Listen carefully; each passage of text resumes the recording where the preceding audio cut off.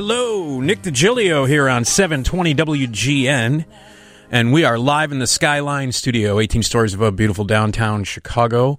Hope you are doing well.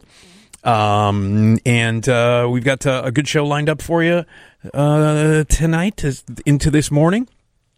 Terry White, who is a really terrific musician, is going to join us to talk about his new album, Still Got Me.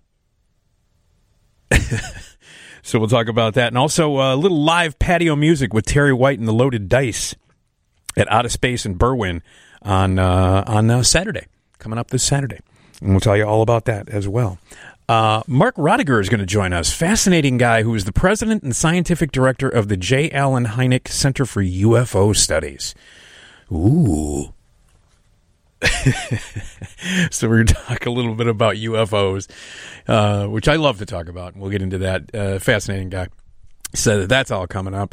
We're going to be talking about biggest workplace mistakes and the greatest yacht rock songs of all time. You got to love yacht rock. It's one of my favorite music genres. It's also one of the most entertaining titled music genres of all time. Yacht rock. So we're going to play some little examples of that, and your summer songs. What are some of your favorite summer songs? It's summertime, and so we'll get into to that as well. We also play back some classic Johnny Carson. You can watch the Johnny Carson show every night on Antenna TV, and at 2:30 a.m. every night we play back some classic Johnny Carson. My favorite, Karnak the Magnificent. We're going to play a little Karnak this morning. From 1984. Karnak's my favorite. I know Tom, my producer, enjoys Art Fern.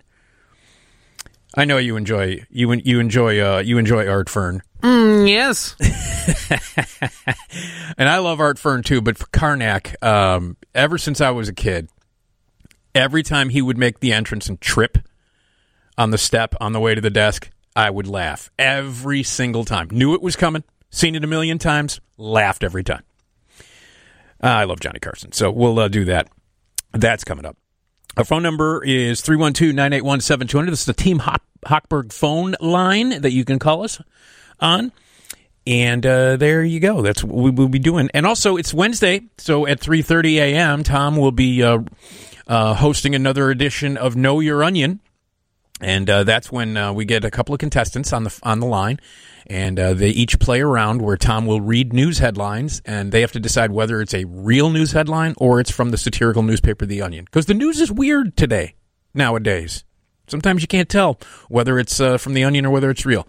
And that's the quiz. And you will win. So that's all coming up on the show. 312-981-7200 is the number for the Team Hochberg phone line.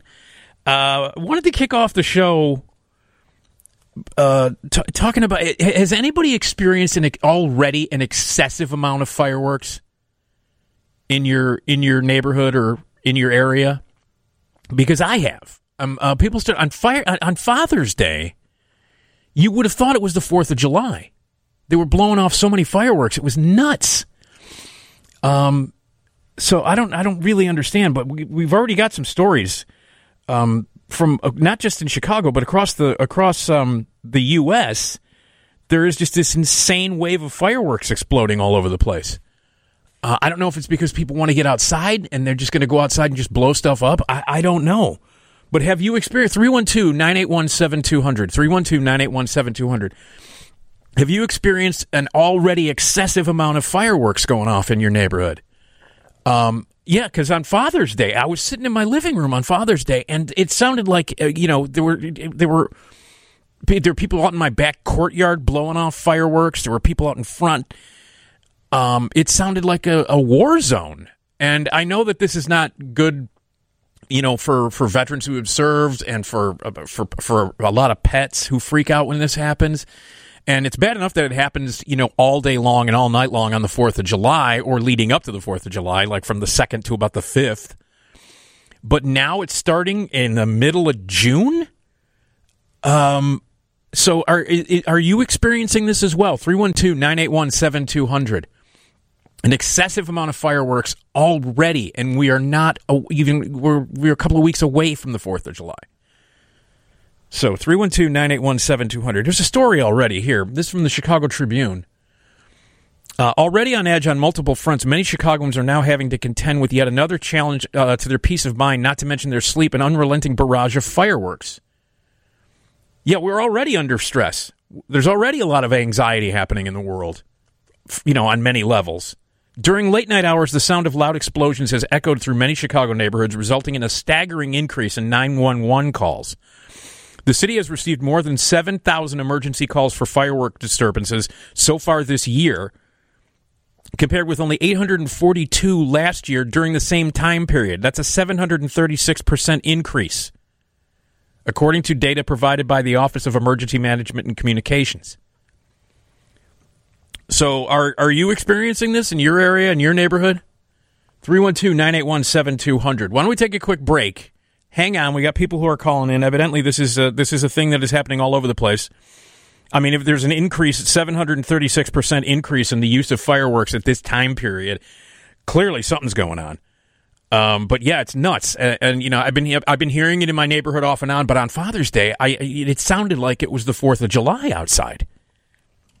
I mean, has Father's Day become a holiday to blow off fireworks and blow stuff up? Now, I've never been a fireworks guy ever. I've always found it annoying, and I hate the 4th of July. It's just, and I feel bad for the veterans and for the pets who are freaking out by this, and now everybody is filled with anxiety already, and we have to have this added to the mix. So 312-981-7200, that's the Team Hochberg phone line. Are you experiencing an excessive amount of fireworks noise in your neighborhood? It's Nick Digilio on 720 WGN. So it's Nick Digilio here on 720 WGN, and we're going to talk about fireworks, the excessive amount of fireworks that have been blowing off in this city, and apparently across the country, too. Quick story from CNN. 4th of July is still well over a week away, but in many cities it's already arrived. From New York to San Francisco, the skies light up every night and early morning for hours with no apparent reason. And now officials have had enough. Firework complaints are soaring, and they come after months of pandemic-induced isolation followed by weeks of tense protests against police brutality and racism. Why the fireworks are going off so frequently is anybody's guess, and city officials say they don't know where the big ones are coming from. Conspiracies abound over who's responsible, but it's clear that the incessant fireworks displays are an inconvenient and dangerous phenomenon in an already surreal American moment. So it's all over the place. It's not just here. Tom, your neighborhood, have you been hearing fireworks in your neighborhood? Yeah, pretty regularly, fairly regularly. But it's weird because most of it starts at night, and I'm here. Yeah, I'm here. I'm way gone. But this weekend was particularly bad. Yeah, no, like I said, on Father's Day, it was nuts in my neighborhood. Nuts. The phone lines are jammed, so clearly this is something that's happening all over the place. 312-981-7200 is the phone number, the Team Hochberg phone line. Here's Laura on WGN. Hi, Laura. Hi. I'll keep it brief because I can't wait to hear what everybody else has to say when they call in. Calling from Oak Park. Yeah. It has been going on for 6 weeks. Many M80s, M100s, which are not your normal fireworks. No. We've all been very active on social media here, and shockingly, about half of the population seem to support it.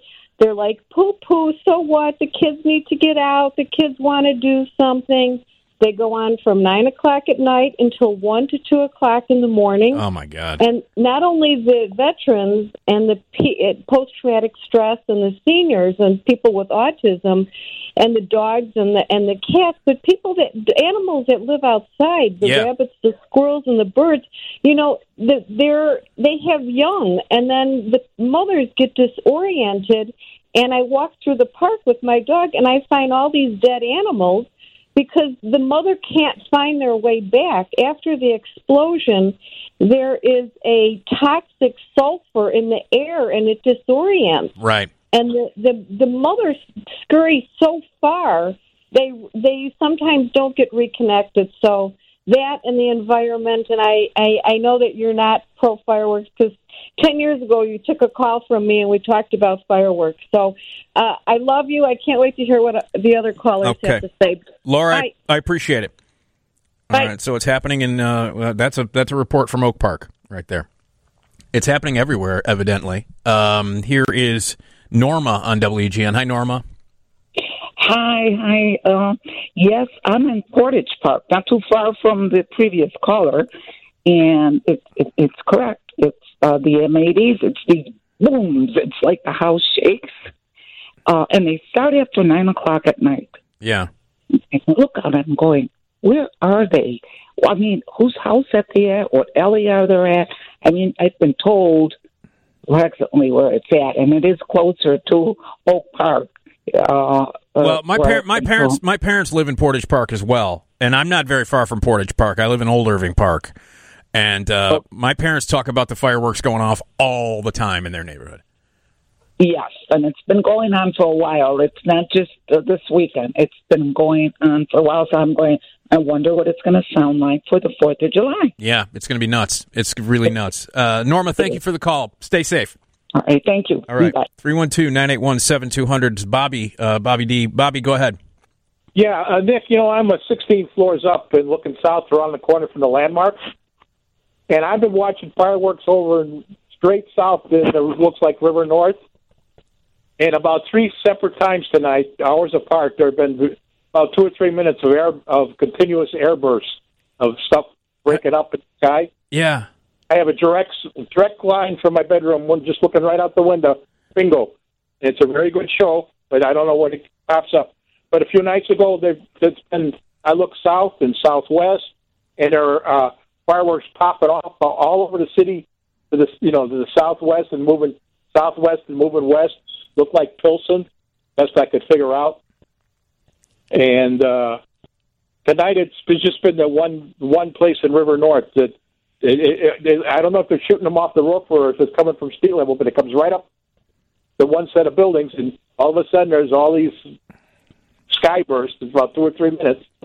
What? And just when you said fireworks earlier this morning, when you said, hey, fireworks, I leaned back and looked, and there were a couple more popping up out of the buildings down there. I just don't get it. I don't get it. I don't understand it. All right, Bobby, thanks, man. Look, that's been the only thing tonight, so it's quiet tonight. Okay. Well, thanks, Bobby. Bye-bye. All right. Yeah, I don't know. We were coming in on the Kennedy to work last night. On the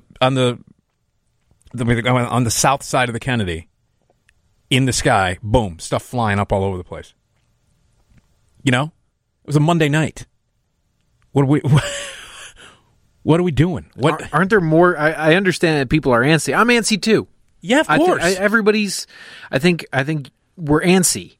But is there something more constructive we can be doing? There's a lot of more constructive things we can be doing. Well, if people are feeling antsy and feeling anxiety, this only adds to it. I mean, maybe you're feeling better about going outside and blowing off fireworks, but you're making other people feel anxiety. And it's completely unnecessary. Completely. Here's Jimmy on WGN. Hey, Jimmy.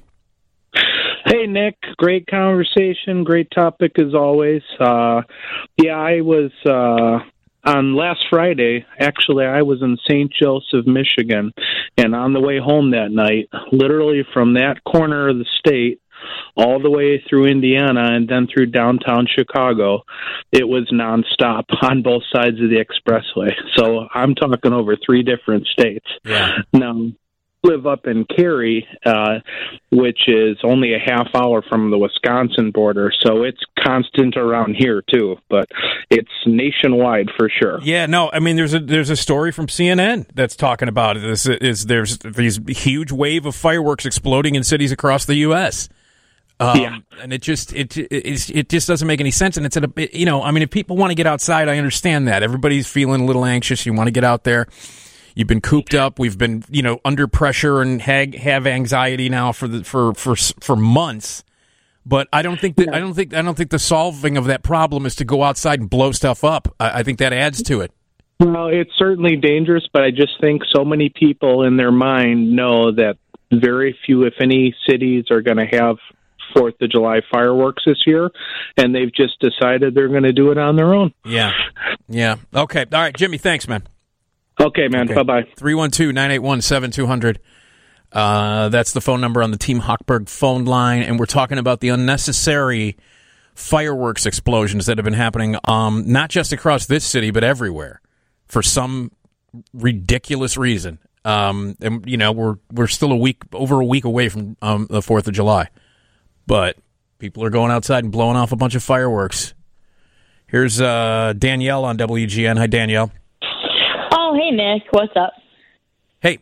How you doing? I just think, this is a little more of like maybe a young person theory because it's on Twitter, but it's all about, honestly, I know this sounds weird, but there are people, it's like a conspiracy theory about how people are like organizing to like frustrate people at night by like depriving them of sleep, which I find like the most disturbing thing. Mm-hmm. Because I know a lot of people that are very hardworking that work all night long, and they, have to do things during the day for their families. And I like can't get sleep at night. I'm used to the city because I went to the school. I went to school in the city. So I'm used to falling asleep with all that noise. But a lot of my friends from the suburbs that are now in the city are losing their minds. Yeah. You know what I mean? Like they just, and I just get really upset for when it comes to like what you were saying, or Laura was saying, I forget who, about like veterans and then kids with autism and all this stuff where it really affects their schedules. You know what I mean? Yeah, yeah. I don't understand why people don't see that. Oh, I just saw someone buy fireworks at Walgreens, and it was so weird because she like turns to the lady and she's like, "Do you also have spray paint?" And the lady's just like, "What do you need spray paint for?" And then like the girl kind of freaked out and ran away. And me and the cashier were just like, "Well, that was weird." I don't exactly know why, but I do know some people that are like my friends that are purely doing it out of like anxiety and hatred for the fact that they can't go out and drink. Yeah. I think that's crazy that's your response to that. But well, you can now go out and drink. So. I know. Well, Nick, I'm on your side with this. I'm not setting off fireworks. Right. I'm at home doing homework right now. Right. Okay. All right, Danielle. Thanks. But yeah, thanks, Nick. All right. Take care. 312-981-7200 is the phone number. There's just been a bunch of fireworks going off. In fact, as I mentioned before, there have been more than 7,000 emergency calls for fireworks disturbances so far this year. That's a 736% increase in this time period last year. And those numbers mirror increases in cities throughout the country, but those in the fireworks industry say they can be traced to the cancellation of organized shows because of the coronavirus pandemic. There have been a surge in complaints about fireworks in New York, Boston, and Hartford. Residents of other cities, including Los Angeles and Baltimore, have taken to social media to vent their frustration. There's always a jump in people setting off firecrackers and bottle rockets and shells in the Chicago area in the weeks leading up to July 4th, but residents have noticed something a little different this year, and many have grown fatigued of hearing explosions into the wee hours of the morning. Here is Sue on WGN. Hi, Sue. Hi. Well, there hasn't been any now for the last 2 minutes, but it's been going on for 2 weeks. But I know the party we're going to on the 4th of July, they have huge ones like you would put off at one of the city ones. They'll go up in the air, and they will be fabulous. Yeah, well, I'm not a big fan of fireworks myself, Sue. So I do like them, but I like them on the 4th. I don't like to keep everybody up. I don't have to get up tomorrow, so it doesn't really bother me. But anybody that has a 5 a.m. call, it really is inconsiderate. It's completely inconsiderate. It's absolutely and completely inconsiderate. Okay, Sue, thanks. Okay, bye-bye. I work. Obviously, we work nights, Tom. So if people are blowing off fireworks right now, we're not hearing them because we're at work. And I got to say, as annoying as it is, I live on a main street. By an expressway and an L stop. I grew up next to an L stop. The Addison Brown Line L stop was right outside my bedroom window when I grew up. So you're used to that. Absolutely. Yeah. So it doesn't bother me, but you think about the other people that it does bother. People who have to sleep, people, like I said, people who are disturbed by it in many ways, mentally and physically. Mm-hmm. It's completely inconsiderate. So, an increase in fireworks going off already You know, I mean, this usually about a week before the 4th, people start blowing some stuff up, but it's been going on for a long time, and it's been really annoying and disrespectful.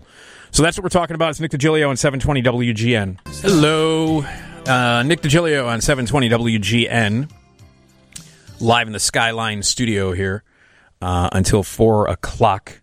Terry White, really terrific musician, is going to join us after midnight, and Mark Rodeghier, who is the president and scientific director of the J. Allen Hynek Center for UFO Studies, is going to join us a little bit later as well. 312-981-7200 is the number for the Team Hochberg phone line. And we've been talking about the excessive amount of fireworks that have been blowing off for the past few weeks. And it's not just in Chicago. It's all over the country, evidently. People are just going out and blowing off fireworks for no particular reason. And we wanted to get your thoughts on that. Evidently, it's happening all over the place because the phone lines are all jammed up right now. And here's Matt on WGN. Hi, Matt. Hey, Nick. How you doing, sir? Okay. I live up in Rockford, work for one of the local hospitals. I'm a vet. I work security, so I'm outside a lot. Yeah. And the fireworks are, yeah. Yeah. It can be tough. I have an autistic son who actually helps me calm down. So, you know, some days it's okay, but other days it gets rough. Yeah. Well, I'm sorry you have to go through this, Matt. I mean, you know, at least there's people there to help you out, right? Yeah. Oh, no. I'm very, very blessed to have a support group around me that has gotten me through a lot of things. So yeah. Does it seem? I'm very blessed. Does it seem more this year than in the past? Yes. Every now and then it comes and goes. Yeah. But I think this year has been going on about 3 weeks. And then occasionally you've heard the news in Rockford. Yeah, there's the occasional gunshot thrown in there. So you have to listen to say, okay, what am I listening to? What am I hearing? Yeah. And that's never a fun game to play. Yeah. Well, Matt, I'm sorry you have to go through with this. You go through this, but I'm glad you have a support group with you. Yeah, thanks. Okay, Matt, take care. All right. Take care, brother. Bye. Yeah. See, this is what I'm talking about. It's a perfect example of why this is completely inappropriate and obnoxious. And uncaring, inconsiderate. And it just seems this year it's very excessive. And I understand that people have been, you know, under a lot of stress because of the pandemic, and we've been stuck inside. And I can understand the frustration that people feel that they want to get out and do something. I just don't understand why going out and blowing stuff up or blowing off fireworks and disturbing other people who want to rest or feel better. It doesn't make any sense to me. Here's Sheila on WGN. Hi, Sheila. Hi, Nick. Hi, guys. I just wanted to I've been listening to this kind of all day. I'm out here in the south suburbs, and they were doing it too, quite a bit. I don't like the M80s and whatever, the M100s, and that's what they were doing. They sound like they were shaking the buildings and what have not. Yep. But I'm so sorry about the vets and everybody, because the dogs and everything were going on. We're getting the same thing around here. But the cops said, they said, we don't know if we can figure out where it's coming from. We'll try to stop it. But we don't know if we're walking into shooting, because some of them out here, they're shooting along with the fireworks. Right, of course, yeah. That's what's making it worse. Yeah. And then, thank God out here, they where you guys are at, those young people, they're doing it on purpose. They have tons of money, their allowances or whatever, and that's what they're blowing on the fireworks. They're pissed off because it's canceled, and they're doing it on purpose. They don't care. And the parents are giving them this money, and they're like, let them blow off steam, get out my hair. Yeah. And that's what's really pissing me off, because we don't hear it as much out here, because they don't have as much, accessible money. If they did, it'd be a lot worse. But up where you guys must be getting it terrible. Well, yeah, it's not good, Sheila, and it's I think it's bad everywhere, not just in I mean, I live right in the middle of the city, so I can imagine it's probably worse elsewhere. You know what I mean? Because I live like in a big apartment building, but there were people out in the courtyard in the back, because I have a courtyard in the back of the right outside my back window. And on Sunday, there were people out in the courtyard blowing stuff up. Right in my apartment building, right outside my apartment building, in the courtyard. I mean, that's ridiculous. So, all right, Sheila, thanks for the call. 312-981-7200. It's Doc on WGN. Hey, Doc. Hey, Nick. Hey, I got one partial explanation. A lot of this, I think, in the last week was Juneteenth. I noticed last Friday night coming into St. Louis, there was all kinds of fireworks. Mm-hmm. And, a lot of people think they should have their own Independence Day, separate from the 4th of July. And this is the year where everything is going to get pushed. So I think that was some of it for the last week. That's no explanation. I mean, it's like the annual, pyromaniac's dream. And it's like any other crime. You need fear of getting caught, fear of being punished. And people have no fear of getting caught. If you just pick people up and gave them 30 days and let them sit in jail till 4th of July was over, that would be nice. Yeah. Yeah. Well, that's not going to happen, Doc, so. No doubt. Yeah. Well, it's like Kansas City. They're illegal in Kansas City. Mm. Every suburb around Kansas City sells fireworks. And then people take them right back into the city and blow them up. Right. But, And there's next to no enforcement. Yeah. So. Yeah. It's true. All right, man. Okay, Doc, take care, man. Yep. 312-981-7200 is the phone number for the Team Hochberg phone line, and we're talking about the what seems to be, this year especially, an excessive amount of fireworks being blown off a lot. And this is Judy, who's calling from California. Hi, Judy. Hi, it's Jeannie. But that's okay. All right. Yeah, I moved out here a couple of years ago, but I'm originally from Chicago and love Chicago radio still, so kudos to you guys. Okay. Anyway, we are having the same issue out here. Summer solstice night was just insane. Like, you saw the same type of fireworks you would see professionals shoot off on the 4th of July, and I'm wondering if those companies who are normally selling for the 4th of July, maybe they need to sell to regular people. I don't know, because all of the 4th of July celebrations are being canceled. I have no idea. Well, we were talking about that. That might be part of it. That people are like, well, if we're not going to have, if there aren't going to be any official fireworks for the 4th of July, we're going to make our own.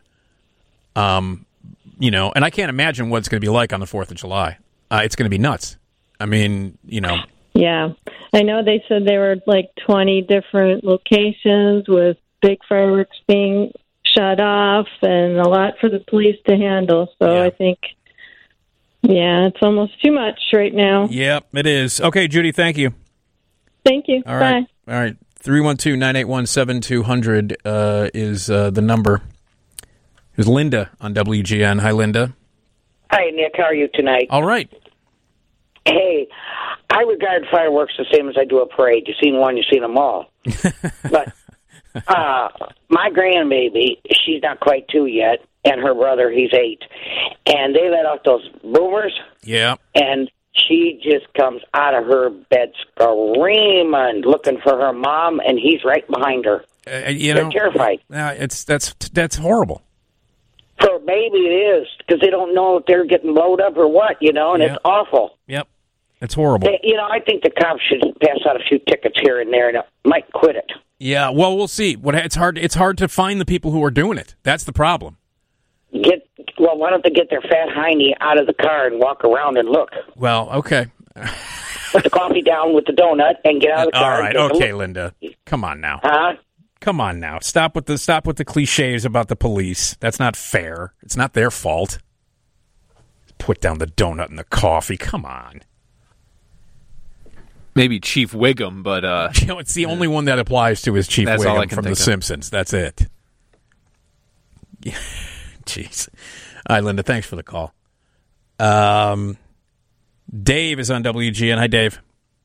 Hey, Nick. I live on Belmont near the lakefront, and there's a whole cluster of high-rises around here. Yeah. And it's like a week ago, things finally quieted down, and then like at 3 a.m, some guy somewhere it had to be an M100, and I swear to God, it sounded like such a thud. I leaped up from my mattress. Yeah. I thought it was lightning hitting like an electric power line. It was so intense. Yeah. I mean, stuff just ricochets off the buildings, and it's just super high concentrated. But I think it's just starting earlier this year. To me, it's starting earlier, not necessarily more or less. It just sounds like the 4th of July is a day away. That's the way it sounds. But I'm wondering, when the police get a call for this, is it like an emergency call? Do they? Yeah, it's an emergency call. There have been maybe that's because there has been such a barrage of sirens up and down Belmont Avenue for the past week. People cannot even sleep because of the sirens. Yeah. And I got to be honest with you, I would prefer fireworks over sirens. I hate to tell you that, but the sirens are driving people crazy. Yeah. Okay, Dave, thanks. Take care. All right. The sirens are the result of the fireworks, Dave. That's what's going on. All right. We'll talk a little bit more about this coming up here. If you want to jump in, if you got some fireworks issues in your area, 312-981-7200. Whitesnake.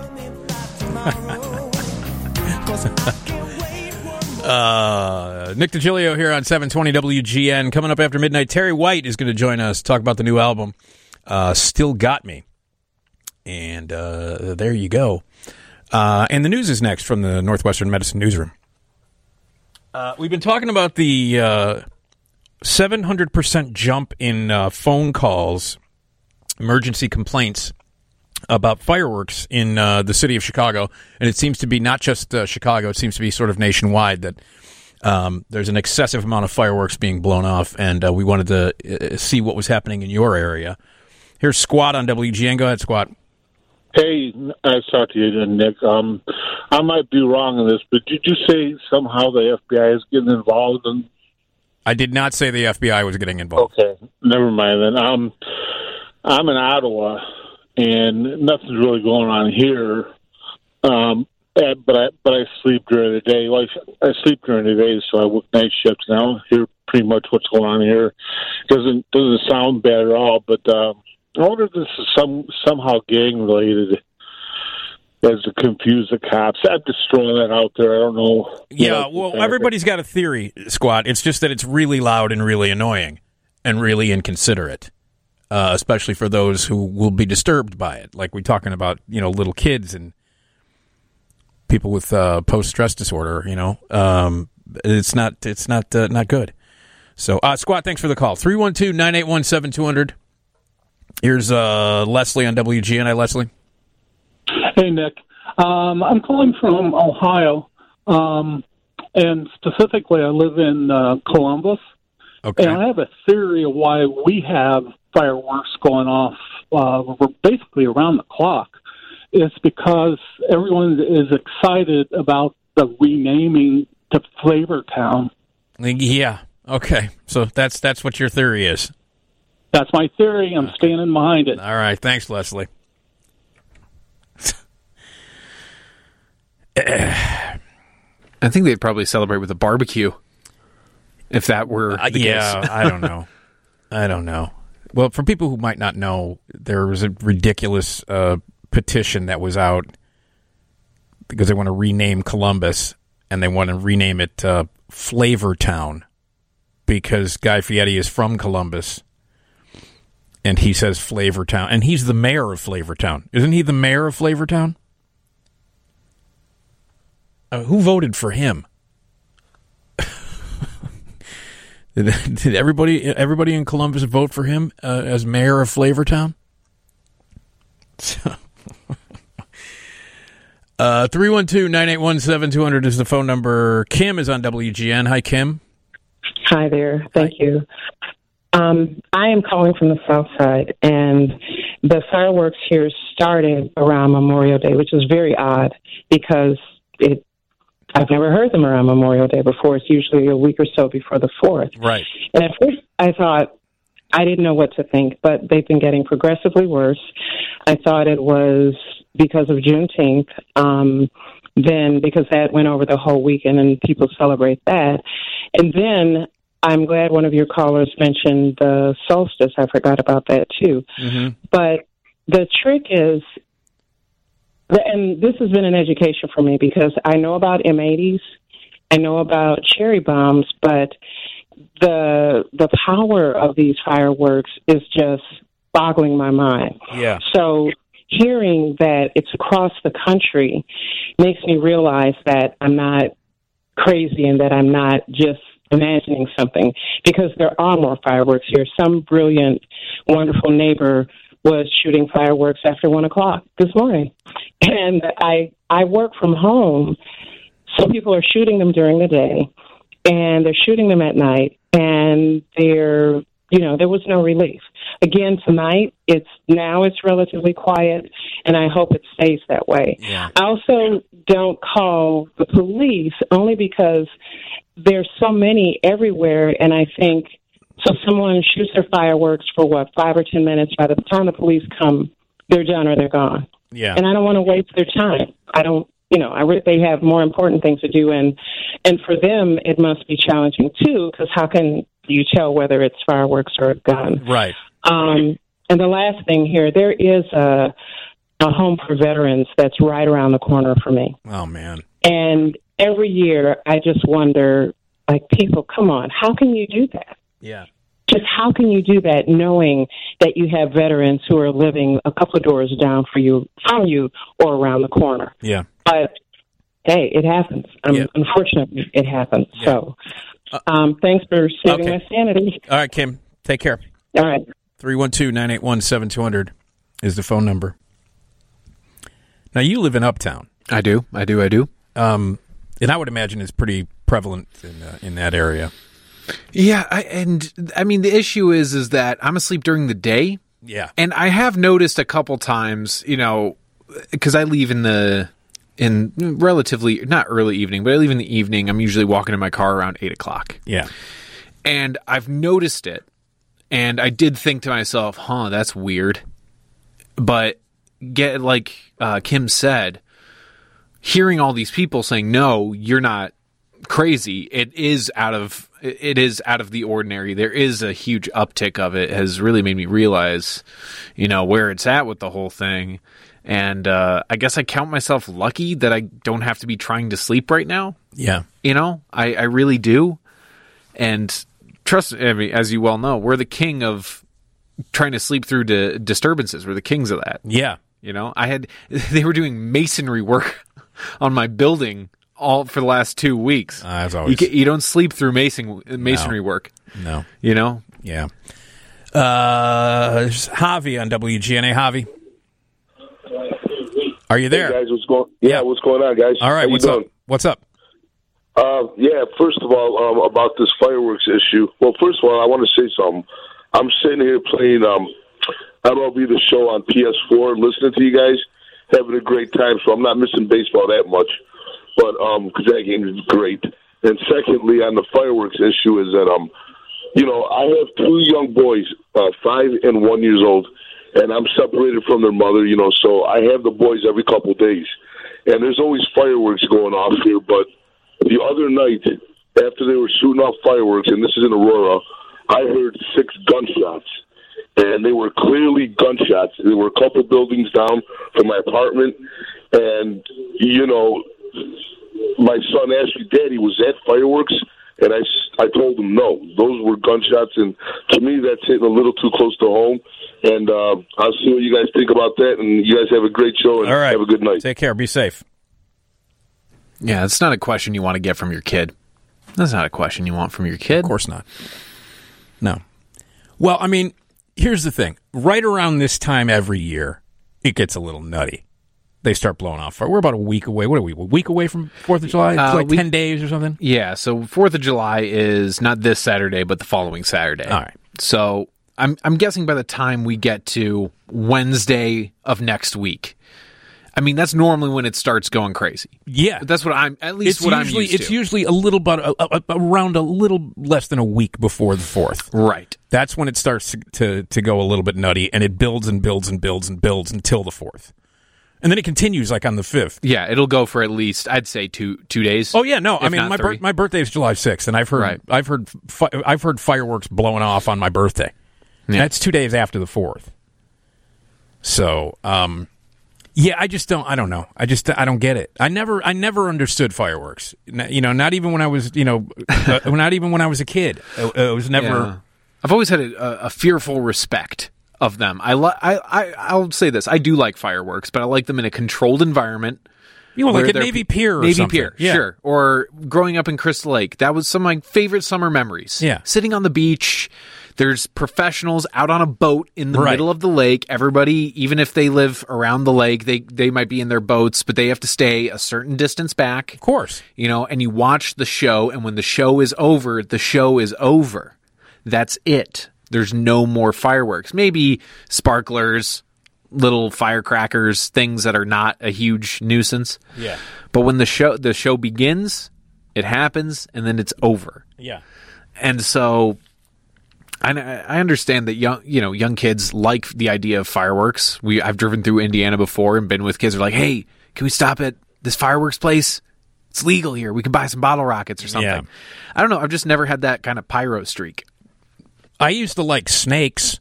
Oh, the big tar snakes or whatever they call them? The snakes, the little... Yeah, you light them. You light them and the ash looks like a snake. I used to like that when I was a kid. That's about as far as I went. Was I would, light up some snakes. That was it. Well, anyway, I hope everybody can get through this, and I feel bad for the babies and the kids and the animals and the vets out there. So just keep that in mind. If you're a fireworks person, keep those people in mind. Don't be inconsiderate. That's all. Okay, let's break here. We got the news coming up, and then Terry White is going to join us to talk about the new album, Still Got Me, right here on 720 WGN.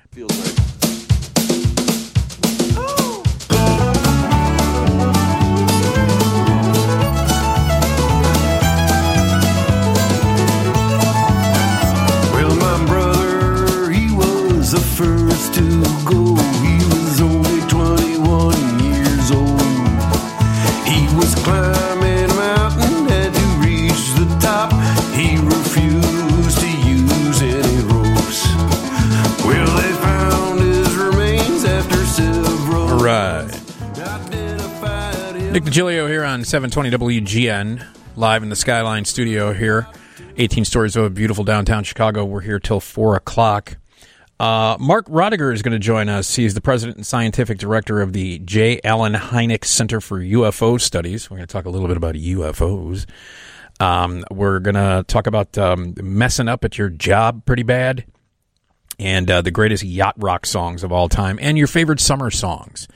And we've got some classic Johnny Carson that we're going to play back. We play back some great Johnny Carson bits every morning at 2:30, and we're going to go with Karnak the Magnificent from circa 1984. Yes. So 312-981-7200 is the phone number for the Team Hochberg phone line.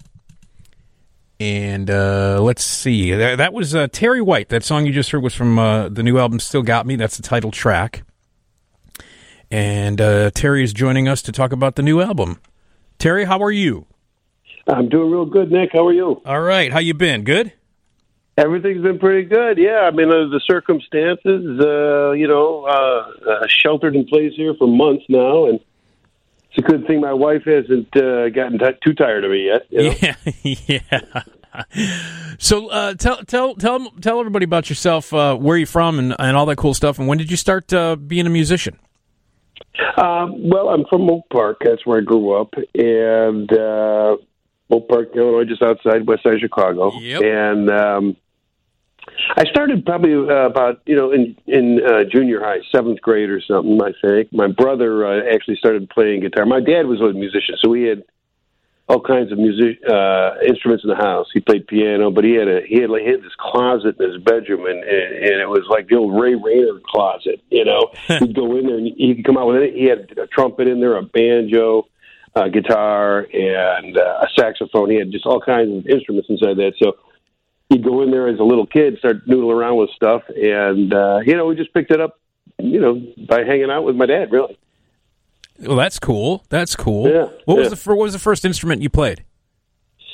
Piano. I took some piano lessons probably in 4th or 5th grade, and again noodled around with it in the house because we had a very small house, and the piano took up most of the living room. You know, and so there'd be something to do. You didn't have internet in those days. You know, you didn't have anything. So yeah, that's true. There was like 2 stations on television and the piano. Yeah, that was it. That was it. You said you mentioned you had a brother. Was it a big family? Yeah. There's 9 of us. Oh, so I'm 4 of 9, and out of us, 4 of us I think are some semi-musicians. I'm the only one that plays it full time now, but my older brother John plays a lot of piano still, and everybody else kind of let it go by the wayside. But everybody loves music. Yeah, music was in your house growing up all over the place then. Yeah, absolutely. My dad was huge music. He played and he listened to all kinds of music, and he went from classical, to Hank Williams and everything in between. Yeah, so he was real open to everything. Well, that's fun. Yeah. Oh, very, very cool. By the way, one of your friends is on the line, Terry. Oh, really? Yeah, Frank Guinness. Frank? Oh, yes, Frank. Hey, Terry, how you doing? You sounded great. Hey, thanks, Frank. Good to hear you. Hey, it's great to be on WGN Radio. Holy cow. Hey, why don't you tell the story about when Country Dick made you wear 2 shirts? Kevin, I don't know if that was me. That might have been you, by the way. Frank Guinness is the name of Kevin James. That's his alias. Oh, okay. And Kevin's been on the show with us before with Steve and Johnny when Yellowhammers were in the house. So yeah, he knows the routine. Yeah. All right. Well, thank you, Frank. Hey, well, it was a pleasure. But Terry's been all over America. He should really tell you his touring stories. Keep up the good work, Terry. I'm listening to you. Take care. Bless. Take care, buddy. Thanks, Yep. All right. So, what do you like touring, Terry? Well, I haven't done it in quite a while. Now it's just the only time I tour is when I go up to Green Lake, Wisconsin, and play with my buddy Tom Neese up there, or different suburbs around here. But back in the day, from 85 to 92 or something, we toured a lot, and I loved it at times and hated it at times. It was not. We weren't staying in 5-star hotels. Okay, yeah, I can understand. I can understand that. But so part of it, but there were times when you loved it and times when you hated it. Yeah. Oh, yeah. And it was a lot of fun because we were young. You're with your buddies. You're going from town to town. That's your job. But after a while, it's hard work because you're either driving or playing, and you're having a lot of fun after you're done playing. So you're never. You could be a little bit cloudy every day. Yeah. Yeah.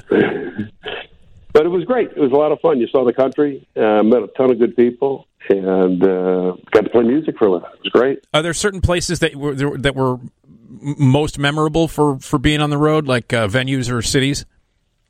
Well, there are some that stick out. There's some I forget, frankly. But. We played a lot, and we were in Southern Illinois. We went to school down in Carbondale, Illinois. That's where we kind of got started. So we had a lot of fun down in that town, and then all the college towns from at Champaign and at Eastern, Southern, Northern, Carbondale, Illinois, Bloomington, Indiana was a great town. But then we had a lot of fun. We played the CBGB's in New York was great. We played out on the West Coast at Whiskey A Go Go was great. Club Lingerie out there was maybe my favorite club we've ever played. Yeah. A lot of places in St. Louis. Those are some legendary places. Yeah. We back in those days, you could book those places if you're out on the road enough. You could get into them. We had a manager and an agent that booked us in some pretty good shows over the years. So it was like, never been to the Whiskey. I did go to CBGB's a few times. I loved that place. Yeah, we played there with the Smashing Pumpkins, and the problem with that show is that Smashing Pumpkins were just breaking. They were really getting big. They had to be 90 or 91 or something. Yeah. And we played after them. Oh. Which was bad because the place was packed, and then, we had about 1/3 of the crowd when they were done. Yeah. All right. But 1/3 of the crowd, CBG is not a very big bar, so it's still pretty full. That was a great place. I'm sad that it's closed. I really am. Yeah. Terry, hang on, okay? Yeah. Terry White is with us. He's a musician. His new album is Still Got Me. We'll talk about that. Plus, there's a gig that he's going to be doing on Saturday that we'll tell you about as well. It'd be nice to get outside and listen to some music. All right, it's Nick Digilio here on 720 WGN, and we'll return.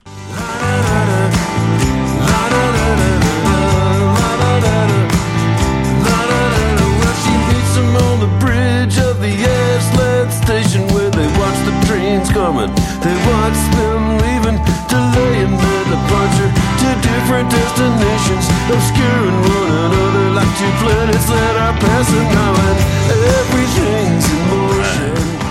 Nick Digilio here on 720 WGN, and we are live in the Skyline studio. We're here until 4.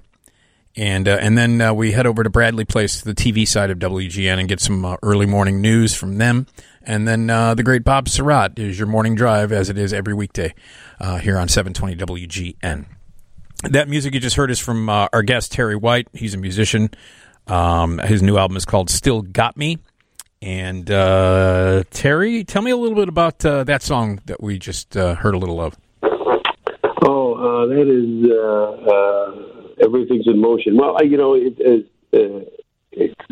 pop rock. I actually in another band called the Yellow Hammers too, and we happened to be making a record about the same time. And I was writing this song, and we'd written a lot of songs, and that song's very pop oriented. The Yellow Hammers record. This one is, as you get to know it, is a little bit more eclectic. It's got some pop rock and some kind of hillbilly music on it, as well as a ballad or two. It's eclectic in that regard, and so I wanted to get a good song to lead off the record. So I was writing this, and the guys that are in the Yellow Hammers were there when I was doing it, so they started playing it with me, and they said, "Hey, let's make that a Yellow Hammer record." No, I need this one for the other record, guys. So it is. It's just the story of it. I was on the Green Line. I saw a couple kissing on the at the Ashland station. If you're on the Green Line, you go under the Ashland station, and I just kind of made up a story about them. It looked like a forlorn kiss, and made me think about kind of a life in general, and that these things come and go, and everything's moving. The train's moving, their lives are moving, my life's moving. I don't have much more to say about it, but that's writing music for me. Yeah. Now, do you get inspired all the time, Terry? Yeah, yes and no. Sometimes there's no inspiration, but when it comes to you, I used to carry a little notebook and a pen around, but now with a cell phone, you can always write notes on your cell phone, so it's great. So I've always taken notes, and if something's come up, I can write a song right in my head at the time, or if I'm writing something, I got music, I might go look at the notes and find a phrase in there that'll work for me, But inspiration comes, you never know when it's going to come, and when it does come, you got to jump on it, because otherwise it'll fade, Mm-hmm. So the latest album is called Still Got Me, and the album release has been moved back to a week from today. Yeah. Because of the manufacturing got backed up due to the COVID-related delay issues. Yeah. So they had to when I put it out, they gave me a date, and then they called me 2 days ago and said, "Hey, it's going to be a little bit late. We're packed up." So that's life in shelter in place. What are you going to do? Yeah. You looking forward to playing a little music outside? Yeah, it's funny as you ask, because I haven't missed it that much. I used to play so much that the break has been nice, Yeah. But I'm really excited to get back when it happens. I know that tonight there was a soft opening at Fitzgerald's. Fitzgerald's is one of the bars I play quite a bit in Berwyn over on Roosevelt Road. Yeah. And it just changed hands. It went from Bill Fitzgerald had owned it for 40 years, and he just sold it. And right before the shutdown, a gentleman by the name of Will Duncan bought it. He's a great guy. And so, I really, honestly, within 6 days of him buying it, everything got shut down. So tonight was the first night he kind of had a soft opening. I missed it because I was going to be on your show, but that was just going on, and I really wanted to get back there. Or the Friendly Tap and the Wire are the three places we play. And there's a whole community out here in Berwyn on Roosevelt Road that has a great music vibe out there. So a lot of those guys are there right now, a lot of my local musician friends. Yeah. So this is going to be at Out of Space in Berwyn. Yeah, Out of Space is coming up on. This will be the first time I'm playing out in a while. Yeah, at Berwyn. That's in South Berwyn. Out of Space is a really cool venue. Aaron Mitchell is an artist, and he created this place really for artists to have classes and do art and group sessions and stuff. And he's also a musician, so he built a stage and a sound system. And he has an outdoor patio. The bar has like a garage door set open, so you can look out onto the patio. So it's a perfect venue for the conditions we're in, because you can kind of sit outside, half inside, half outside, and play. It's got a nice sound system, and look forward to playing. I'll actually have a full band for the first time in a long time, since early March. Yeah, and this is the band is the Loaded Dice, right? The Loaded Dice. Now that is an amalgamation of all my friends. I took the name because, I feel like I'm cheating when I'm playing with these guys. Some of the musicians I play with are just fantastic players. Anna Davis, Mike Craniac, Paul Bivens, Chris Neville, and Rob Pierce, and Kevin James. And so I feel like I'm cheating. You're a songwriter with these great musicians. They make you sound good. So I feel like I'm throwing loaded dice, basically. No, I see what you're saying, yeah. So it's not like, and anybody can be in this band. This and then that record, there's Tim Bennett and John Rice plays a lot. John Rice is a fantastic string player. He's all over the record. He plays banjo and mandolin, and fiddle, and all kinds of things. So yeah, that's the name of this group, is the Loaded Dice. So it's live patio music with Terry White and the Loaded Dice, and it's this Saturday the 27th. Out of Space in Berwyn from 4 p.m. to 7 p.m. That's a nice long stretch right there. Yeah, and we'll have some breaks in there. So, you hope the weather's nice, because I like those hours. The older I get, 4 to 7 is like perfect for me. Home in bed by 9. Right. It's supposed to be pretty warm this weekend, I will say that. Yeah. Well, then you'll have to do some more drinking to keep the temperature down, keep the body temperature low. And hopefully there's not too much fireworks, huh? Yeah, we'll see. That's what we were talking about earlier. I know, I was listening. Yeah. They're all over the place. It's nuts. Yeah. I mean, we got a ton of phone calls from people all over the place, not just in the area, but across the country. We're talking about how the fireworks have been really crazy this year. And just as we're talking, right outside, I'm in Oak Park right now, just outside my window. I just heard another one go off. They're going off all the time. That's nuts.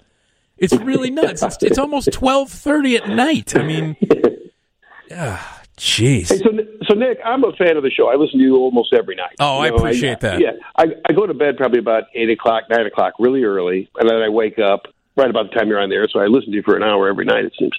Now, and recently, I didn't know this, but there's a thing called the Nick D Burger. You were talking about the air maybe a week ago. Yeah, it doesn't exist anymore. But that sounded delicious, and I don't know if my body could handle it anymore. It was a deep fried hamburger. Yeah, that sounded fantastic. Yeah, it was a monster. It was an absolute monster. It's this guy Gus, who used to run a place called Wiener and Still Champion, and that was out in Evanston. He was a friend of the show, and I had him on several times, and I've been to Wiener Still Champion a bunch of times. So he decided he was going to name a burger after me, and it was a heart attack on a bun, man. What do you suppose the calories were? Oh, I don't even want to think about it. I really don't even want to think about it. I mean, the fact that it was a deep fried cheeseburger is enough right there. You get a heartburn thinking about it, but when you're young, you can handle it. Yeah. It's funny. It's Gus is a great guy, and I used to love going to Wiener and Still Champion. I wish it was still open. He was a maniac when it came to the fryer. He would fry anything. His favorite thing in the restaurant was the fryer. He would deep fry anything. Okay, yeah, that became a thing for deep frying turkeys and such. So that he might have been ahead of the curve. What year was that? This was the mid-2000s. Okay, all right. Yeah, not that long ago. No, it wasn't that long. It wasn't that long ago. It was mid-2000, early 2000, mid-2000, something like that. So, yeah. Hey, Terry, do you enjoy the process of recording? And what do you prefer, playing out or recording?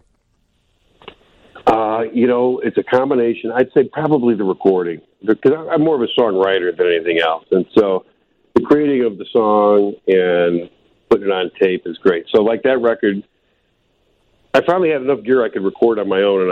And my friend Rob Pierce has a recording studio in his garage, and we both donated all of our gear to it, so we made it up there. So, you can do it at your leisure, and just having them come to life is fantastic. But then, going out and playing, you get that immediate response from people. And listen, all musicians, we're all kind of show-offs, so you like getting in front of people and having them enjoy your music. There's nothing better than watch somebody dance to a song you wrote, Yeah. So I love them both, but I think the writing and the recording is my favorite part of it. Yeah.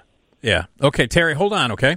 Yeah, sure. All right, Terry White is with us, and the new record is called Still Got Me. We'll talk about that and more. 312-981-7200 is the phone number for the Team Hochberg phone line here on WGN, and we'll talk more with Terry White coming up right here on 720 WGN. We finally bought a house. We finally bought a house. Well, it's a real nice house without a roach or a mouse. Yeah, we finally bought a house. I love my wife. All right. It's Nick Digilio on 720 WGN live in the Skyline studio. We're here till 4 o'clock. 312-981-7200 is the phone number on the Team Hochberg phone line. We're going to have a round of Know Your Onion later on at 3:30. And if you know your onion and you can tell the difference between a real news headline and a headline from the satirical newspaper The Onion, you can win. And we're talking with Terry White on WGN. Hey, Terry, that sounds like a funny song. Yeah, finally bought a house. Yep. Where did that one come from? So that is the Modern Day Saints, which is the band I was in back in the 80s and 90s. And we originally recorded that in Los Angeles. And then we didn't do anything with it. So it was kind of our hit when we were out there. And then we decided, we had our 35th anniversary this year. We decided to re-record it, which we did. But the interesting thing about it is that when we recorded it out in Los Angeles, the guys that were producing us were also producing, they had other clients they were producing, and one of which was Billy Preston.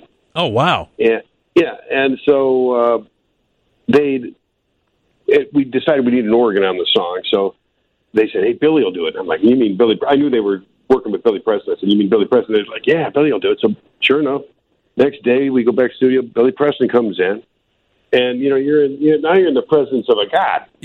Absolutely, yeah. So we sit down. I sit down at the organ with him, and I'm like, I want him to go through the chords. I can show you the song. And he goes, I don't know. Is it rock and roll? I said, yeah, I think I got it. So we just played the song. And he took one take. He said, "Okay, play it again." Did another take, and that was it. He was in and out. It was so. Anyway, we took that track from 1991, I think that was, and we isolated and we saved it and put it on this new recording. So that's him playing organ on that new recording. Wow, that's great. Yeah. That's really, really great. Yeah. So cool. And all these cuts, are they all from Still Got Me? Well, that last one was a single that the Modern Day Saints put out in October, just last October. Oh, okay. But the other songs are all on Still Got Me. Yeah, that's the brand new disc. Again, out next Tuesday. Next Tuesday. All right. Let's see. We've got someone on the line. It's Matt. Hey, Matt. Hey, how you doing? All right. What's up? I was just listening to he had mentioned that when the song comes to you and it comes from I believe from the universe, you have to grab it. And it struck me when you said that, because that is, as a songwriter myself, it is true. It's like these songs always exist and they're given to you, and you have to grab them at that moment. You have to have some way of getting them, and so I connected to that when he said that, man, and I think it's cool. I like hearing the stories, Yeah. Okay, Matt. Thanks for listening. Thanks for the call, buddy. All right, thanks, man. There you go. Another fellow songwriter, Terry. Yeah, they're right. Yeah. He's right. That's exactly the way it is. There are gifts. Yeah. So, Terry, how long you been doing this? How long you been a professional musician? I think it depends on when you start counting. And I think I paid my first gig in high school, so that would have been about 1977 or 76 or something like that. But as a professional, I did it solely for a living from 85 to 92. Mm-hmm. And then since then, I've been still playing, but you always have to do something else to actually pay your bills. Sure. Unless you're U2 or the Rolling Stones. Well, yeah, that is the truth. That's absolutely the truth. So what are some of your favorite places to play around here in the Chicagoland or Illinois area? Okay, so there's a ton of great places here in Chicago. I mentioned Fitzgerald's already, and I mentioned that whole Roosevelt Road, The Wire, and Friendly Tap. Yeah. Fitzgerald's. But outside of that, I played Martyrs a number of times. I love that. Schuba's is great. The Hideout has been great. The Metro, we played a lot of shows at the Metro. And I remember last time I was on the show, we talked about the show we did there. That had to be like 88 or something. We played with Jane's Addiction. And I think you said you thought you might have been at that show. It was like around Thanksgiving. Yep. Day before, day after, and that was when they were really smoking hot because they were coming up. I was at that. I was definitely at that show, and I remember because I came straight from work because I worked at the Jewel on Southport and Addison. So I came straight. I had worked that day, and I came straight from work to see the show with a couple of buddies of mine. And Jane's Addiction at that time, 1988. I mean, they had just blown up. They were. Who were some of the other bands that you've played with, that you've opened up for, or that you've toured with, or anything like that? You had to follow the Smashing Pumpkins, which that was not an easy thing. Yeah. Let's see. So over the years, there's been I remember we did a couple of shows in St. Louis. We played with the Del Fuegos. We played with. I'll tell you what. Some of the bands that just around this town. One of my favorites I've played with was the Waco Brothers. Those guys are great. Those guys are great. They're phenomenal, and they're great guys. And we played with kids. I think I told you this story before. We played with Joe Walsh when we played at a college in Mississippi, and and Joe just happened to be a guy that he used to visit this town and used to sit in with bands. So he had called the college promoter and said, "Hey, who's the local band, or who's the band that's playing in your concert tonight?" And it was us. And so he said, "Well, can I do a set with them?" Wow! So we got to play with him. We played. I remember out in L.A. Sometimes we were a very popular band out there, kind of a local. We were considered a local band, and so anytime there'd be a new band that would get signed that didn't have any following out there, they'd want to get in front of a crowd. So, Matthew Sweet opened up for us, run his first tour. Jeez, yeah. So, over the years, I can't even remember half the stuff we did, but it was, Frank Innocent called in and mentioned the Beat Farmers. I don't know if you're familiar with that. Oh, band, yeah. We did a number of shows with them. We didn't tour with Tom Petty or anything like that, unfortunately, but we had our brushes with fame. Yeah, that's pretty cool. That's very, very cool. And Terry, you said you're always looking around and writing. Do you try to write every day? No, I don't. It'd be good if I had more discipline, I guess. But now I just kind of let it come to me. There's times when I'll sit down and say, "Yeah, I feel like writing today," right? Yeah. And sometimes that'll work. I can get. It's a craft that I've been doing for so long. I know how to do it. But usually it seems to come in bunches. Like there'll be a time where, for maybe 2 months straight that things are just coming to you, Mm-hmm. It's probably like, it could be like an athlete that when they get on a hot streak, a baseball player might go on a hitting streak for 3 weeks where he sees the ball really well. It's the same thing, I think, with music. All of a sudden you can feel it, and everything that comes to you is a song. And melodies come easy, and so I've learned at this point in my life to let it come and don't fight it. And when it's not there, don't force it. Read a book, watch a movie, do something else. Yeah, that's a good way to look at it. So, how long did it take you to put together Still Got Me? Good question. It was years because, like I said, I record with the Yellow Hammers, and I play live with Cannonballs, and I play with the Fitzgeralds once a month, and I play with another band called the Zimmerman, which is a Bob Dylan cover band, which is a ton of fun. That's a great catalog. Yeah. And so you get busy, and I'd always start recording songs and have them build up, and after this probably took the earliest song I wrote on that record. It was probably 6 years ago. Wow. So it just took time for it to come together, and at the same time recording we got a Yellow Hammer record that's coming out probably next year. That was written kind of at the same time, and that probably took 4 years. So it's just you're not. If I had nothing but time and money, I'd go to a studio and book it out for 2 months and nail everything down. But you have your life, you have your.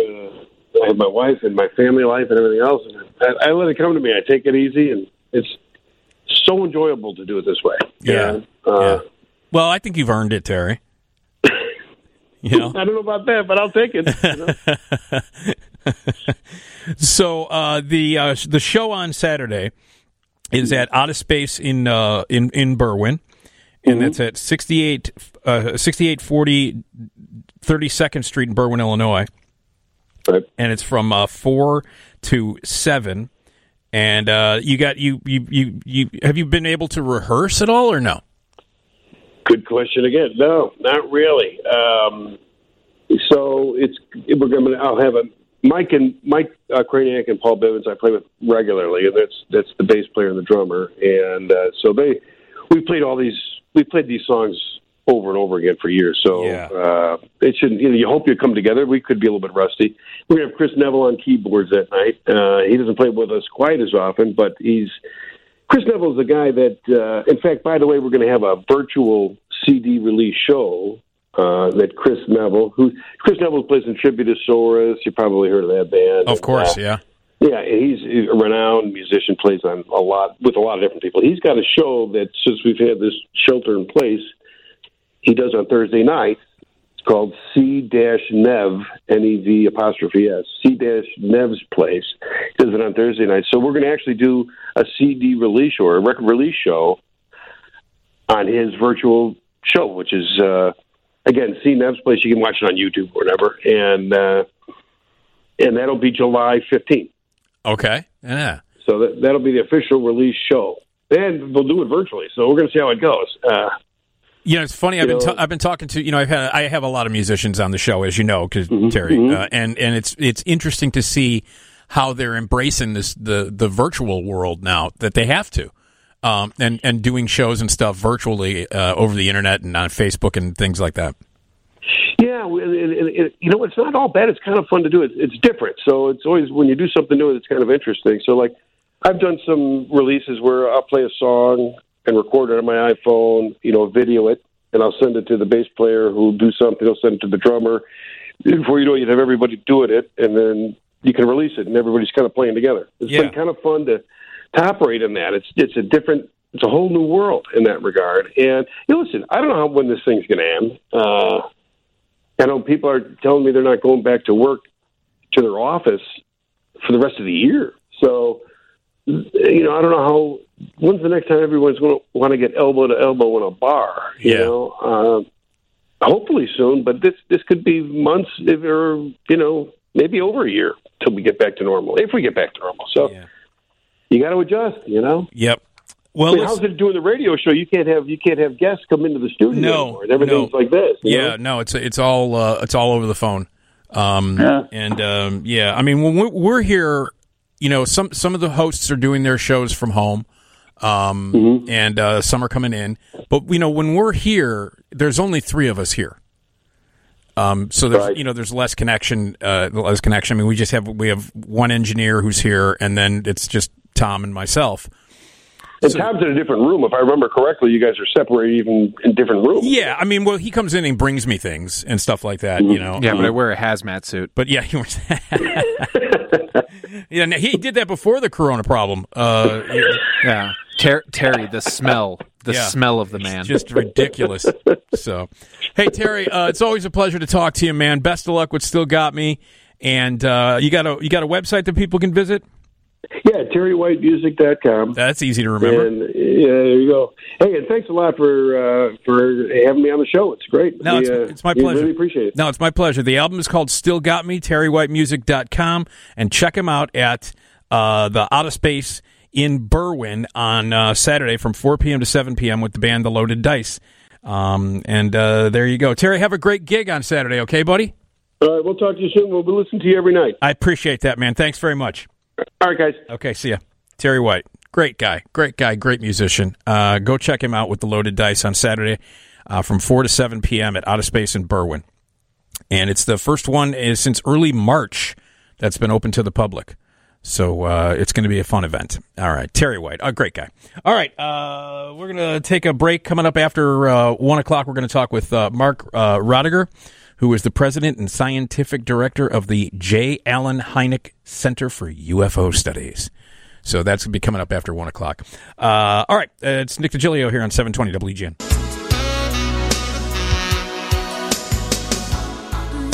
Right. This is this cover again. Will to Power? Is that what it is? Yeah, Will to Power. Okay. Covering a little 10cc. Oh, yeah. Were they considered a yacht rock band, 10cc? No. That was a band that consisted of Godley and Creme. You familiar with Godley and Creme? Mm-hmm. They did that video Cry, which all the faces kind of melded together. Yeah. They were known as video directors, too. True. Yeah. You know who was actually an unofficial member of 10cc? He was asked to join but never did. Who? Andrew Gold. Oh, is that right? Yeah, he used to play with them a lot on the record. Oh, okay. Everything you ever wanted to know about 10cc. They had I'm Not in Love. They had Things You Do for Love. Yeah, that was a big one. Were those were the two big hits that they had, right? I'd say so. Yeah, I'm Not in Love and The Things We Do for Love. Mm-hmm. Hey, Mark Rodeghier is going to join us. He is the president and scientific director of the J. Allen Hynek Center for UFO Studies, and we're going to talk about UFOs. That's coming up. And the news is next from the Northwestern Medicine Newsroom. 312-981-7200 is the phone number on the Team Hochberg phone line. We are going to talk about the greatest yacht rock songs of all time. Biggest workplace mistakes ever. And Classic Carson. Johnny Carson Show. You can watch it every night on Antenna TV. Always a lot of fun to watch. And we always play back some Classic Carson, whether it's an interview or some stand-up or a sketch or something like that. And this morning, we're at 2:30, we're going to play back some Karnak the Magnificent, which is my favorite bit that Johnny used to do. And this would be from 1984, some classic Karnak the Magnificent. And we have a round of Know Your Onion. Wednesday morning at 3:30 every Wednesday morning, we play a round of Know Your Onion. And that's when two people call in. You are our two contestants. Each one has a full round to play. Tom is your host. He'll read some news headlines, and you have to guess whether they're real or from the satirical newspaper The Onion. And if you get the majority of them correct, you win. It's that simple. So there you go. So what is this story that you handed me here? Well, I always like to keep a folder of strange happenings throughout the United States. Yeah. And this one happened just fall into my folder today. A Florida woman's lawsuit is demanding a paternity test for the 5 baby goats she bought from a neighbor. And this is Florida. That's a shock. Are you shocked that this story comes out of Florida? What did Homer Simpson call Florida? You remember what Homer Simpson called Florida? Oh, God. America's Wang. Can you say that? Yeah. A Florida woman filed a civil lawsuit against a neighbor demanding a paternity test for the 5 goats she purchased in December. The lawsuit filed by Chris Hedstrom demands that her neighbor, Heather Daner, either refund the $900 she paid for the $900 for the 5 Nigerian dwarf goats that she purchased in December, or provide a sample of DNA from the goat's purported father to prove their lineage. Come on now. First of all, it's $900 to buy goats. $900. I'd have to check with Orion on that one. I'm sure he's got the going price of goats. Well, I mean, these are specifically, they described here, Nigerian dwarf goats. That seems like a rare goat. Yeah. That seems like kind of a rare goat. That's not your garden variety goat. No. Hedstrom's lawsuit alleges she was under the impression that she would be able to register the goats' pedigrees with the American Dairy Goat Association. There's an American Dairy Goat Association? I'm always amazed when we come across these stories, and there's all kinds of weird organizations and groups out there that nobody would know exists. What does the American Dairy Goat Association do? Well, the American Dairy Goat Association, a non-for-profit corporation, is a United States non-for-profit corporation dedicated to dairy goats.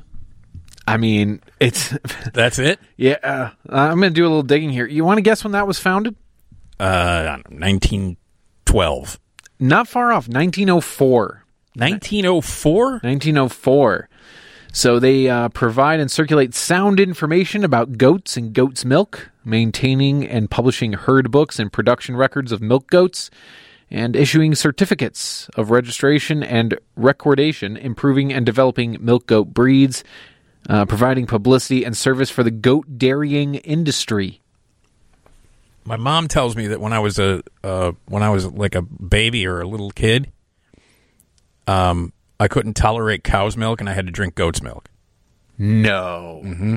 Where, I mean, do you just get that at the store? Do they have goat's milk at the Jewels? Well, back when I was a kid, there was milk delivery. And we would have the milkman show up and put the milk outside the back door. Mm-hmm. That's how old I am. And I think that's how they got it. I wonder if the goat milk guy was different from the regular milk guy. No, I think it was the same guy. It was the same guy? He would deliver regular milk to us and the goat's milk when I was... I don't remember any of this because... No. That's interesting, though. So the American Dairy Goat Association. She said Daner, the owner of Baxter Lane Farm in Odessa, told her the father of the goats, Country Caprice Ace... That's the name of the goat? Country Caprice Ace? Was registered with the organization, but the group rejected her attempt to register the babies because Daner is not an active member. Hedstrom alleges the association told her she would need to submit 40 hair follicles from the father goat to prove the lineage of the babies, so she sent Daner a letter requesting the DNA sample. Daner responded by offering to take the goats back and give Hedstrom a refund. Daner said Hedstrom has repeatedly trespassed on her property and has called the police on her. She said the other woman sent her a message in March telling her not to contact her again, and that was the last she heard until the lawsuit was filed this month. Daner said she is due in court next month. She said she plans to represent herself because she doesn't want to spend any money on a lawyer. Okay. A paternity test for goats. That's funny. It's hair follicles, right? I wonder if Maury Povich ever gets those. Wait. On his show? Yeah. I think this would have been prime for Maury. This would have been an easy Springer, Let's get the paternity test for those goats. Paternity test for the goats. Yeah, you are the goat. You are not the goat. You see the goats jumping up and down and celebrating, and there's one goat, lipstick and eyelashes on, just crying. Yeah. Is Maury Povich still on the air? Oh, he's got to be. Right? Does he still do that? Is that, I mean, because that's like the only thing he does, right? Are the paternity things? The paternity tests? At this point, and I got all the respect in the world for Maury Povich, but who is he married to?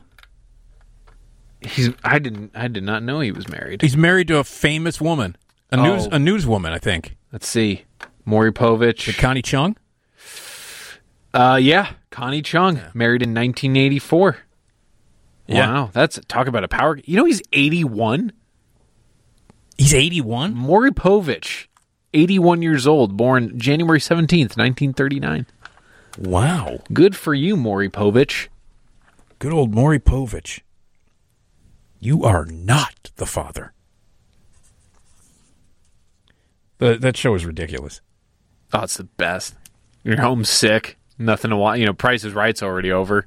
What you got to turn on? Maury. Or a court TV show. Put on Hot Bench. Hot Bench. That was crazy last week when we were talking about how many court shows there were.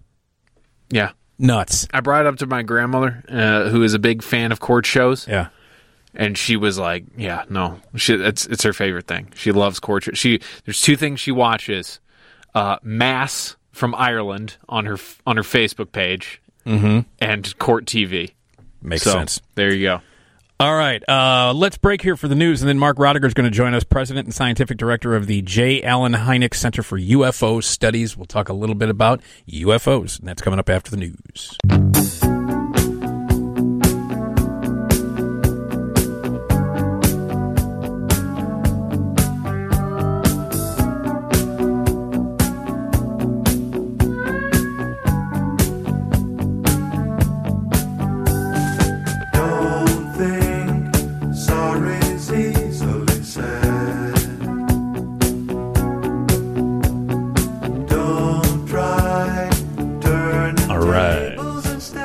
Hello, Nick Digilio here on 720 WGN as we continue on this Wednesday morning.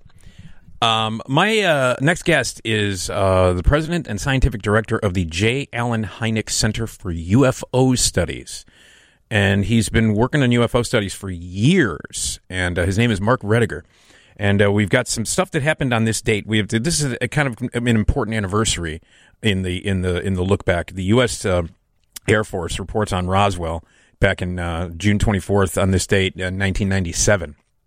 So let's bring Mark on. Hello, Mark. Hi, Nick. How are you? I appreciate the opportunity to talk about UFOs tonight. Yeah. It's interesting. How did you get started in that study? Well, I grew up in Northwest Indiana, so I was close to Chicago and Dr. Hynek, and that made a difference because when I was a college student, he started the center in the fall of 1973. I actually went to Indiana University for my undergrad. So when I came home in the summer, I thought, I'd always been interested in UFOs, like a lot of kids in the 60s. And I thought, I want to get seriously involved. And so I contacted him and the organization. And, he actually didn't want to have young undergrads involved. It took a little persuasion on my part. But I finally convinced him that I could make a contribution. I volunteered, and I have stuck with it ever since. So was this something that was with you? I mean, you just said, was this something that was with you? Were you always fascinated by this even when you were a kid? Yeah, I would say the earliest I can remember, reading books about it was maybe 9 or 10 years old. When I was born in 1953. And when I was growing up, UFOs were very much in the news, even more than now. And so I also was interested in the space program and things like that. And it just kind of all came together in my mind. And the other thing is I found out later, is I appreciated what people were saying. I believe people when they say they see something, even when I was a kid. And so I read as much as I could, but I didn't join. There were UFO groups around before the center, but I didn't join them. I stuck to my studies and did the things that kids do. But there was a giant UFO wave of sightings in the fall of 1973, mostly in the southeast U.S. And that's one of the reasons that Dr. Hynek founded the center. Oh. And I, of course, followed that closely. And like I said, that kind of even reinforced my interest. I was now grown and, able to do things in college. And like I said, I thought, this is the time to take action and to get involved, and it's worked out really well. Oh, that's great. That's really, really great. Well, what about how is the study of UFOs and extraterrestrials? How is it perceived? Because I know that there might be kind of like a cloud over it, because some people think, UFOs, extraterrestrials, it's kind of weird. How is it conceived, especially in the academic community? Oh, it's always been something that's been verboten, that people look at you with a sideways look. That was true back then, and it's still true today, though, of course, things are changing a little bit, which we might get a chance to talk about. But over the years, it has been so difficult for academics or professionals to get involved that often they wanted to contribute anonymously and wouldn't allow their name to be used, and they certainly wouldn't tell anybody they work with about it. Let me give you a quick 30-second thing. A few years ago, we were contacted by a journalist from a well-known major newspaper that I won't name, but you would easily know its name. And this fellow was one of the editors and had seen a UFO in his backyard, also seen by a neighbor near dusk in the summer. And he called us to talk about it, and also as people usually do, to see whether anybody else had reported it, which they hadn't. And he said, I cannot talk to anybody in the newsroom. I can't talk to anybody, because if I do, they'll think I'm completely nuts. Wow. And that was only maybe, 15 years ago, I'd say. Wow. All right. So the UFO, the world of UFOs. How many? Is there a large contingency of people who study the UFOs, the world of UFOs? No, not really. There are many people who are interested in it and attend annual meetings or belong to a group called MUFON. They're actually the largest group. The center doesn't take members as such, but the people who are serious, like myself, who spend a lot of time on it, nobody's paid to do this; everybody's a volunteer. Numbers, more than a handful, but less than a bushel. It's we don't have enough qualified people involved because of all the difficulties in doing this. Oh, okay. I see. So tell me about, you are part of the J. Allen Hynek Center for UFO Studies. Tell me about J. Allen Hynek. J. Allen Hynek was really a fascinating guy. I'm so glad I met him, because it wasn't just in UFOs. He was a classic scientist, actually a classic absent-minded professor. He once left his briefcase on the Purple Line on his way back from downtown Chicago to his home in Evanston, but fortunately got it back. But he had a goatee. He was an astronomer, and did that his whole life. A very respected astronomer, not a world class, not the world beater kind, but a very well known guy that did a lot of interesting work in stellar astronomy.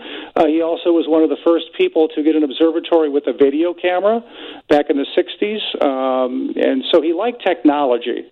And was kind of on the cutting edge with that. In fact, during World War II, he worked on the proximity fuse, which was used by the military, and then he worked on with V-2 rockets that we got from the Germans, of course, right after the war. And what was important, and why is he associated with UFOs in the center, is that when the Air Force started looking at UFOs in about June or July of 1947. Shortly after that, in early 48, they needed a scientist, an astronomer, who would help them look at the reports they were receiving and just determine whether there was some astronomical explanation, which often there was. And Dr. Hynek then was at Ohio State University. And the Air Force project was in Dayton, Ohio, at Wright-Patterson Air Force Base, which many people have heard of. And so they recruited him, and he got involved that way. So he didn't expressed an interest, it was like, well, okay, if you'll pay me to do this, sure, I'll do it. But when he started doing it and explained a lot of reports, he began to realize, because he was intellectually honest, not only can I not explain some of these look like they're really hard to explain, period. And so his interest was piqued, and things just moved from there. Okay. So tell me about the actual Center for UFO Studies.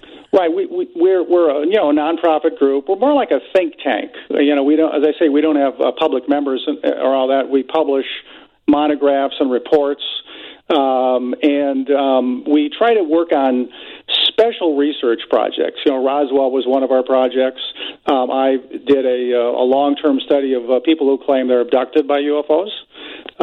We've also looked at UFO history. One of our board members, who is a retired professor at Western Michigan University, and a few other people wrote what I think is the definitive book on the government study of UFOs, not just the U.S. government, but the British government and others. So, we do that, but we also do lectures, do interviews like this, try to inform the public as best we can. Yeah. And most important, I suppose, we have the largest collection of UFO cases in the world. Oh, we have to talk about that. Hang on, okay, Mark? Sure. All right, there's a lot more to talk about here with Mark Rodeghier, and he is the president and scientific director of the J. Allen Hynek Center for UFO Studies, and we'll talk more with Mark right after this on WGN.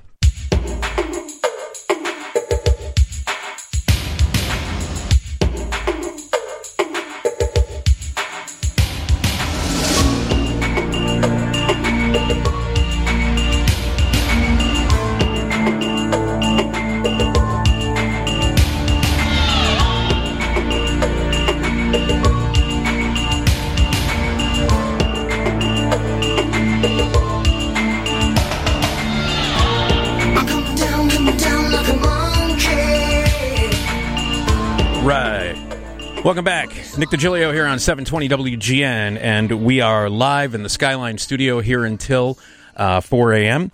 And yes, Mark Rodeghier is my guest right now. He's the president and scientific director of the J. Allen Hynek Center for UFO Studies. And we were just talking about the studies. Now, tell me about the examples you just mentioned before the break about the UFO cases. Tell me about some of them and how many you have. Well, we think we have, we've never gone through and counted them on paper, and of course we have them out electronically now, but we think 80 or 90,000 separate reports. Wow.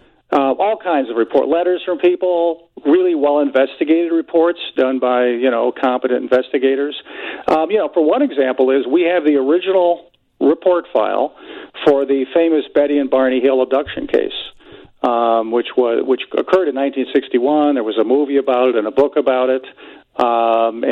So we have that. We have original Air Force documents that actually Dr. Hynek, was an Air Force advisor all the way up to the end of the project at the end of the 1960s, and he often got copies of things that maybe should have stayed in the files. It was a kind of a 5-finger discount at the time. So we have that. Of course, we have all kinds of we have a pieces of material in a few cases that are said to have come from a UFO. There was something that was reported in Brazil back in 1957 at Ubatuba on a beach, where somebody said a UFO had crashed, and they had found very small pieces of it in the water. And they retrieved it, and one thing's led to another, and it's been studied over the years, and we have 2 pieces of it, and recently we've actually done a reanalysis with the better technology, the more more capable technology that we have today. Wow. So, you talking about some of these cases. What are some of the most sort of notorious or interesting cases that you talked about? Well, I think that if the Father Gill case stands out as really an amazing case. It happened in Papua New Guinea, so it didn't happen in the States. But it's an amazing case because it is something that is very hard to discount as not happening. Father Gill was a missionary in for the church, and working with the natives, just like you expect, except that he was, got along fabulously with them. And Papua New Guinea, by the way, is a difficult place to do that. And an evening in the late 1950s, when it was just getting dusk, somebody came running to see him and said, "There's some kind of a weird thing in the sky." And he went out to look, along with some of the people in the missionary, or the mission, I should say. And there was an object, a classic flying saucer, in the sky, hovering there, completely visible. 2,000 feet up, 1,000 feet up, fairly large. Could see it perfectly. It was a dish-shaped thing with a kind of a railing around it. And at one point, an entity came out onto the railing and waved at them. And this was such a clear sight that it can't be an odd plane or some secret project that was being tested in Papua New Guinea. It wasn't the planet Venus, which some skeptics have said. Oh, okay. All these people weren't hallucinating. It wasn't Venus because it was a clearly, distinct object. Nobody had a camera, unfortunately.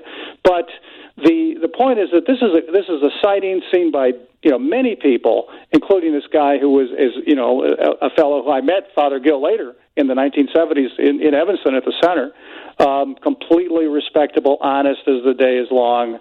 And so either you have to conclude that everybody there was making this up, right? Or they really saw what they saw. And if they saw what they saw, well, you can be the judge of what that means. Yeah. Yeah. Wow. Okay. Let me ask you this: this anniversary about the UFO reports, the UFO studies from the forest reports on Roswell. Tell us a little bit about that. Yeah, well, let me start with just one thing first, because June 24th has another important is an important date for another reason. That's the date that a guy named Kenneth Arnold saw 9 UFOs flying in Washington State, and he was a pilot flying looking for a downed plane, and it's his report that began the modern era of UFOs. So you picked a good day to have our discussion here, because that really led everything about it. If you want, just Google Ken Arnold and UFOs, and everybody can read all about that if they haven't heard about it. Well, just a quick. You can do a quick summation of that. Right. Well, there was a plane that was down, and Ken Arnold was trying to find it, as were lots of other people, or at least some people. And he was a pilot. He flew around for as part of his job, actually, all over the northwestern U.S. And it was a completely clear day, I think early afternoon, I don't know the exact time, on June 24th. And he saw 9, not dish-shaped, they were actually kind of boomerang-shaped objects flying between 2 of the large mountains there, Mount Rainier and Mount Adams. And he was able to time them because he knew the distance between them, and they were traveling somewhat over 1,000 miles an hour in formation. And they just kept going. And, he saw them for a reasonable period of time. They were quite distant from him, so they were very small, but he said he could see enough detail. And there, of course, we didn't have anything that flew 1,000 miles an hour then. Yeah. And not 9 things in a formation. So he landed. He told somebody about this. A newspaper guy got a hold of it and put the report in the paper, and all, H broke loose, basically, across the whole country. And what happened was, this was a case of what's called facilitation. Basically, other people had already been seeing UFOs that year. But that report in the newspaper made it okay for people to report what they were seeing. Oh, I see. Okay, and so all of a sudden, there were lots of reports, and I do think that there were, in fact, perhaps more UFOs appearing over the next couple of weeks. Roswell itself happened, that is the crash, we think, just about 10 days later. But essentially, that kick-started, the Arnold sighting kick-started the modern UFO era, because since then, UFOs have just been in the news, forever. Now, as I said, 10 days after that or so, what we think was probably July 2nd or July 3rd is when the Roswell crash itself happened back in 1947. Okay, well, tell us a little bit about that, the effects of that crash in 1947. Obviously, people associate, aliens and UFOs with Roswell. It's always forever going to be connected with Roswell. Tell us a bit about the crash and what happened after. Yes, it was discovered by a guy named Mac Brazel, who was a rancher. He didn't own the ranch, but he was the foreman. And he went out one day to take care of things and found this strange debris. And that probably was July 3rd when he found the debris. Okay. And he then, of course, realizing it was strange, and he was very familiar with balloons and things from the Air Force, and that's an important point I'll get to. So he went into town. Town was about 70 miles away in Roswell. He lived northwest of there. New Mexico then was very sparsely populated in that part. So he got into town. He didn't have a phone either, and talked to the sheriff, of course, and said, what had happened. The sheriff immediately realized it was important and called the base at Roswell and said, there's a guy here you should talk to. The commanding officer at the base sent his intelligence officer there and said, go over there and talk to him. His name was Jesse Marcel. He talked to Mac Brazel and looked at, and he brought a piece of debris with him, and he said, you know what, I should go out there and take a look. So he talked to his commanding officer and said, yeah, this looks important. We should look into this. So Marcel took another guy and named Cabot, and they drove out with the rancher that day to the ranch to look at what he had found. And they stayed overnight, actually, to do it because it was such a long drive. Well, it's a long story, but basically they saw the debris field the next day, which was quite long. It was at least a quarter mile in length, with lots of debris scattered over it, though scattered, not continuous debris for a quarter mile. Right. Very strange. Light, but strong. Not necessarily an object visible. It was all broken up. They brought some of it back to the base. And why do we know about it? Because on July 8th, the commanding officer, Blanchard, issued a press release that said the 509th Bomb Group, that was the bomb group at the station at the base, has got one of these flying discs. They weren't called UFOs back then, or they were called flying discs. And we have one in our possession, and we're sending it to higher headquarters. Wow. Imagine that. The Air Force actually put out that press release from Roswell. That was early in the afternoon on July 8th. A few hours later, at higher headquarters, which for them was in Fort Worth, the commanding officer there, Roger Ramey, undercut that press release and said, no. They just found a weather balloon. They misinterpreted a weather balloon as this debris. So nothing to see here, folks. Just go away. Oh, wow. And that, amazingly, because it was a different era, that buried the story for the next 30 years. Wow. That's amazing. That is amazing. So what do you think of the report that came out?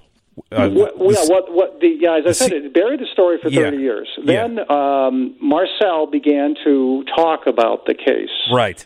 And people began to look into it. And in the late 70s.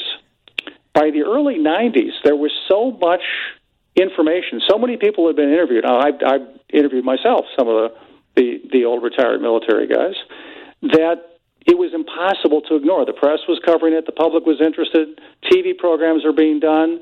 The government felt it actually had to react to UFOs, which it hadn't done since the late 60s. So they put out a report, a first report, in 1994, not in June, that tried to explain it away. And it didn't work. So the mystery continued. And there was a crescendo building in June of 1997, which was the 50-year anniversary of the sighting. Yeah.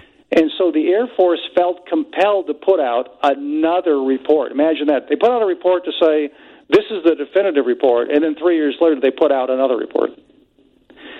and that's the one that came out, that we're talking about now. Yeah. That claimed that, well, yeah, people did see bodies at the crash site, but in fact, they were just crash dummies we were testing. Oh, okay. All right. And they were confusing, and by the way, those dummies weren't in 47. They were actually 10 years later, but they got confused about the timeline. Oh, I see. And all this stuff. Okay. All right, Mark, hang on a second, okay? Sure. All right. We are talking with Mark Rodeghier, and he is the president and scientific director of the J. Allen Hynek Center for UFO Studies, and we're talking about UFOs, and we've got more to talk about right here on 720 WGN.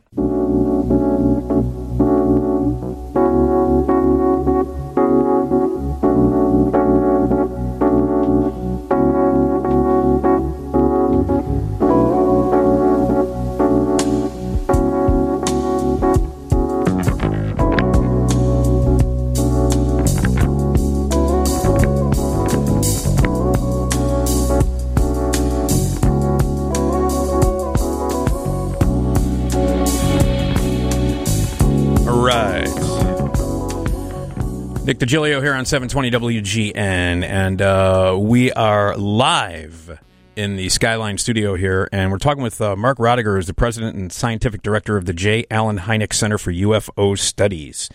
And Mark, welcome back. Hey, yeah, good to be back, Nick. Let's talk a little bit about the CIA's UFO history, which you wrote about. Yes, it's a notorious history. Yeah. And the most important thing that the CIA did was to hold a meeting in January of 1953 and create a policy to debunk UFOs. And the reason that happened is because in the summer of 1952, there were a series of UFO sightings over not just the U.S., but right over Washington, D.C., and the CIA became concerned that there were potentially sightings, so many sightings, that they swamped the phone lines with people reporting. They didn't have the kind of reporting system that we have now in this country. So, and they thought of who else? That the Soviets could do the same thing somehow. They could confuse us and lead to a sneak attack, potentially.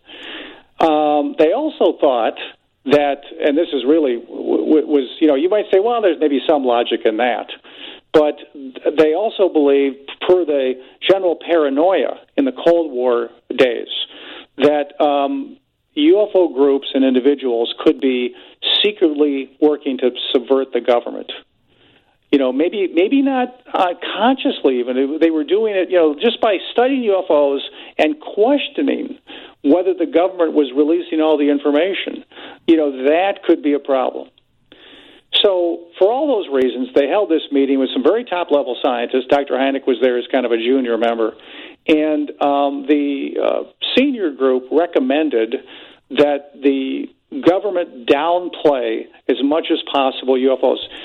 They didn't worry at all about scientifically investigating them. In fact, that they thought that UFOs really could all be explained. There's no mystery here at all. Right. So the idea, and the critical thing was to get the public not interested in UFOs. In fact, they talked about things like using Walt Disney, the company, to put out essentially propaganda about UFOs. And they also recommended keeping an eye on UFO groups and organizations, which did then happen in the 1950s and 1960s. So the Air Force, up until that time, had done some reasonable work investigating UFO sightings. After that was what's called the Robertson Panel. H.B. Robertson was the scientist who led it. Then the policy changed. And while some investigations were done, well, like the Socorro case in '64 in New Mexico with a policeman seeing a landed UFO, for the most part, the idea was come up with any crazy explanation that's possible to get rid of all the cases, try not to classify anything as unidentified, because we don't want the public to be interested in UFOs. Mm. And so that's the worst thing they did. Beyond that, let me flip it over. Yeah. Imagine the following. People are seeing strange things in the sky, including military pilots. Scientists even are seeing them. People are sometimes measuring and taking photographs. Would you think that the country's military and civilian intelligence agencies should be not only aware of that, but that they should be looking into it? Well, the answer is, how could they not be, right? Yeah. But the problem is, they didn't. As far as we know, unless there was some secret project that we haven't yet uncovered, they put their heads in the sand. They said, no, we're not going to look into what these people are reporting. We're going to ignore it, and we're going to go about our business and worry about the Soviets, which admittedly was a more direct, threat. Sure. But still, they ignored this interesting, if true, not super concrete evidence for things being seen, but again, being seen by very reliable observers, their own pilots, their own military men, etc. Wow. So it's an interesting history. Now you wrote this piece. What was the history that you looked into? Well, in the 1990s, after the Cold War, the intelligence agencies, including the CIA, began to open up their archives. The Soviets did that after the Berlin Wall fell, and some of that began to happen here in its own way. And so the CIA tasked one of its internal historians, a guy named Gerald Haynes, to write a history of the CIA's involvement with UFOs. So he wrote that, and there was an unclassified and a classified version. I've never seen the classified version, but the unclassified version came out in the mid-'90s.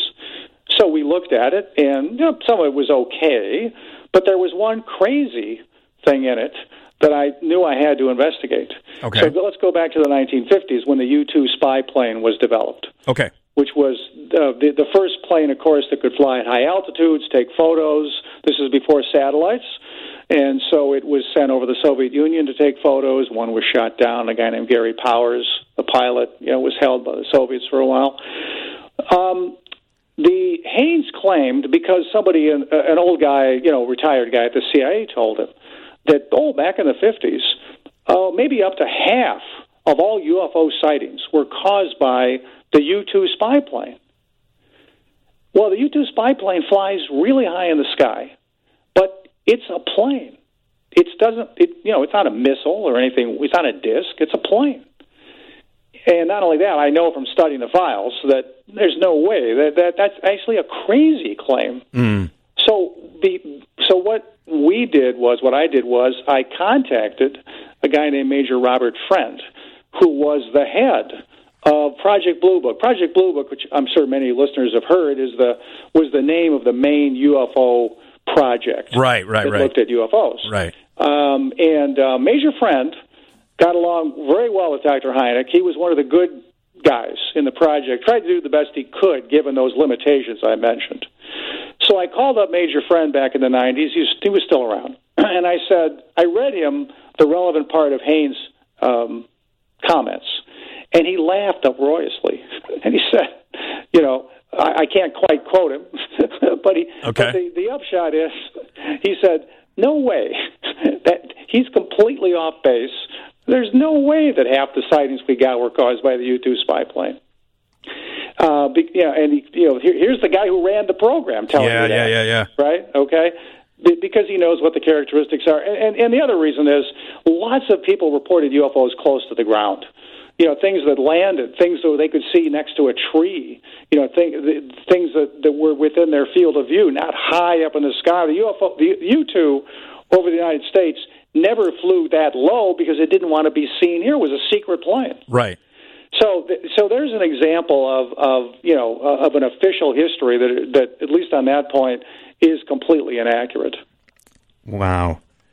So is this ever going to be cleared up? Are we ever going to solve any of these mysteries, Mark? What do you think? Well, I'm hopeful. Let's say I'm more hopeful than I was maybe 3 years ago because the New York Times reported back in December of 2017 on the videos that were taken by Navy pilots, which were taken, of course, when the people were visually seeing UFOs and they were being picked up on radar.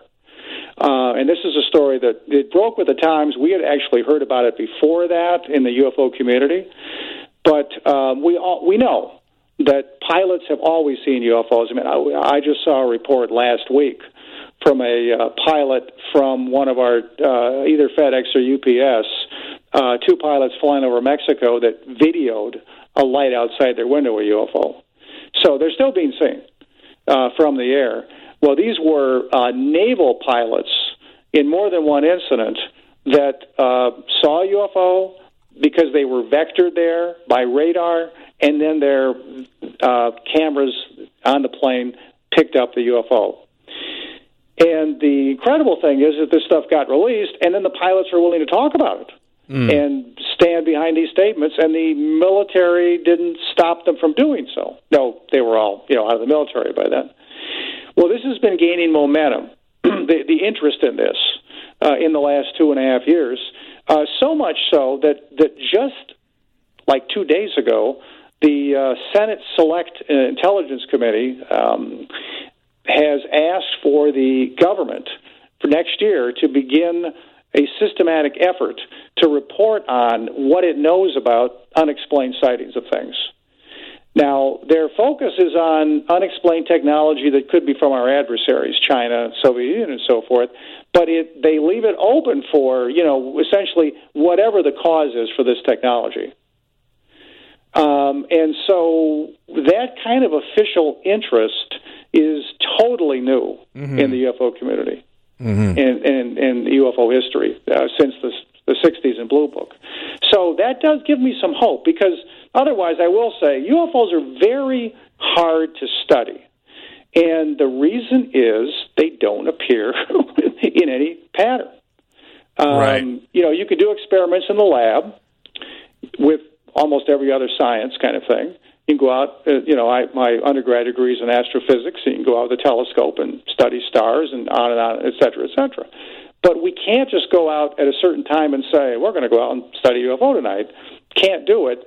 And that's been a tremendous hindrance for us, all these years. So getting official interest is, for all the obvious reasons, extremely important, and I'm just hoping this continues. Wow. It's fascinating stuff. It really is. Tell me a little bit about what you think of the declassified UFO videos that were taken by the Navy pilots at the Pentagon.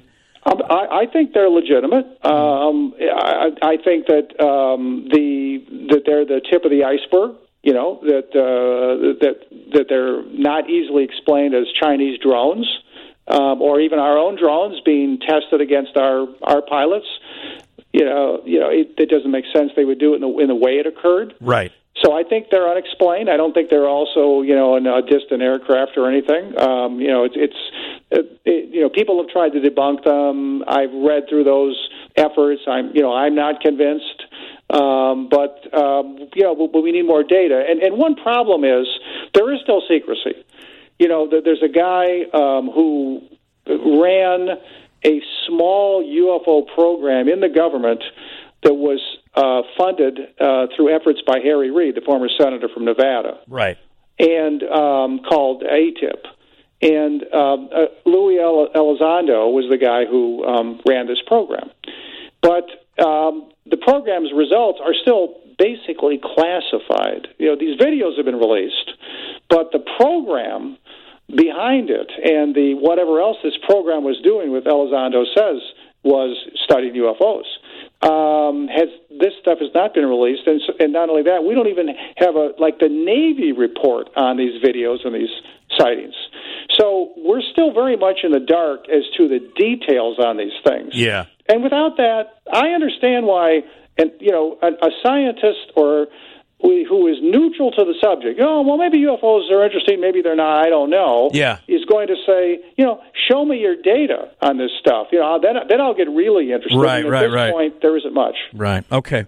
Listen, Mark, fascinating stuff talking to you, president of the J. Allen Hynek Center for UFO Studies. Is there a website that people can go to? www.cufos.org, CUFOS.org. CUFOS.org. Okay, Mark, thanks very much. Thank you very much. Okay, take care. Nick. There you go. Mark Rodeghier, everybody. Nick Digilio here on 720 WGN, and we'll be back. Hello. Nick Digilio here on 720 WGN. live in the Skyline studio here until 4, as we are every weekday night into morning, 11 p.m. to 4 a.m. At 4 o'clock, we head over to Bradley Place to the TV side of WGN, get some news and information from those great people. And then the legendary Bob Surratt is your morning drive at 5. 312-981-7200 is the phone number for the Team Hochberg phone line. And we're talking about biggest workplace mistakes. Have you ever really messed up big time at your job? At one of your jobs that you've had? You really screwed up? What happened? Did you get away with it? Tom, you told me a story off the air about that I think you should share. You used to work at Cheese Village. What was it? Yeah, we'll call it Cheese Village. Okay. For the sake of, not hurting anybody's feelings. So I used to work at a place that made grilled cheese sandwiches, so there was constantly cheese around. And me and my coworkers, especially on Sundays when we had to work 10 to 10, so 10 a.m. to 10 p.m. 12-hour shift. 12-hour shift. Most of that time spent sitting on our butts watching AMC on television. Usually Top Gun or Jurassic Park, whatever was on. But sometimes we would get into cheese fights. Yes. So we would throw slices of cheese and try to get kind of creative, hide around corners and stuff, or pop out of from a closet. If someone's bringing the mop back. They open it up, boom, you're in there, you hit him with cheese in the face. So one of my coworkers stepped outside for a break, and I thought to myself, I'm going to get him. I'm going to get him good. Grab a slice of cheddar, particularly good slice of cheddar, if I do say so myself, and hide behind a corner, waiting for them to come back from outside. Yeah. From the back door. They come in, I close my eyes, and I just whip that slice of cheese as hard as I can. Like I was like Koufax, just whoosh. Yeah. And as I did, I screamed, "Oh, I got you!" expletive. Yeah. And when I finally look and open my eyes, it was my manager, and I had just absolutely annihilated her with a slice of cheese. Like it sounded like a full on. And she took the slice of cheese off her face, looked at me, and said, "You have about 5 seconds to get out of here. I'll see you tomorrow." I said, "Yep, no problem," and just booked it out the door. That's funny. Slapping your boss in the face with a slice of cheese. That's a good example of a workplace blunder. Have you ever really screwed up at work? What have you done? Did you get away with it? 312-981-7200. Here are some screw-ups here that I want to get to. There's a story out of Spain. Conservation experts in Spain have called for a tightening of the laws covering restoration work after a copy of a famous painting by Baroque artist Bartolomé Esteban Murillo became the latest in a long line of artworks to suffer damaging and disfiguring repair. Private art collector in Valencia was reportedly charged €1,200 by a furniture restorer to have the picture of the Immaculate Conception cleaned. However, the job did not go as planned, and the face of the Virgin Mary was left unrecognizable despite two attempts to restore it to its original. I mean, this is ridiculous. Do you see the picture of this? It looks like a children's painting. It does. I mean, it's insane. The case has inevitably resulted in comparisons to the infamous Monkey Christ incident 8 years ago, when a devout parishioners attempt to restore a painting of the Scourged Christ on the wall of a church on the outskirts of North Spanish town made headlines around the world. You remember that picture? You remember that painting? That was the most ridiculous thing I've ever seen. It looked like someone had finger painted over. It's one of the most ridiculous things I've ever seen. Parallels have been drawn with the botched restoration of the 16th century polychrome statue of St. George and the dragon in northern Spain that left the warrior saint resembling Tintin or a Playmobil figure.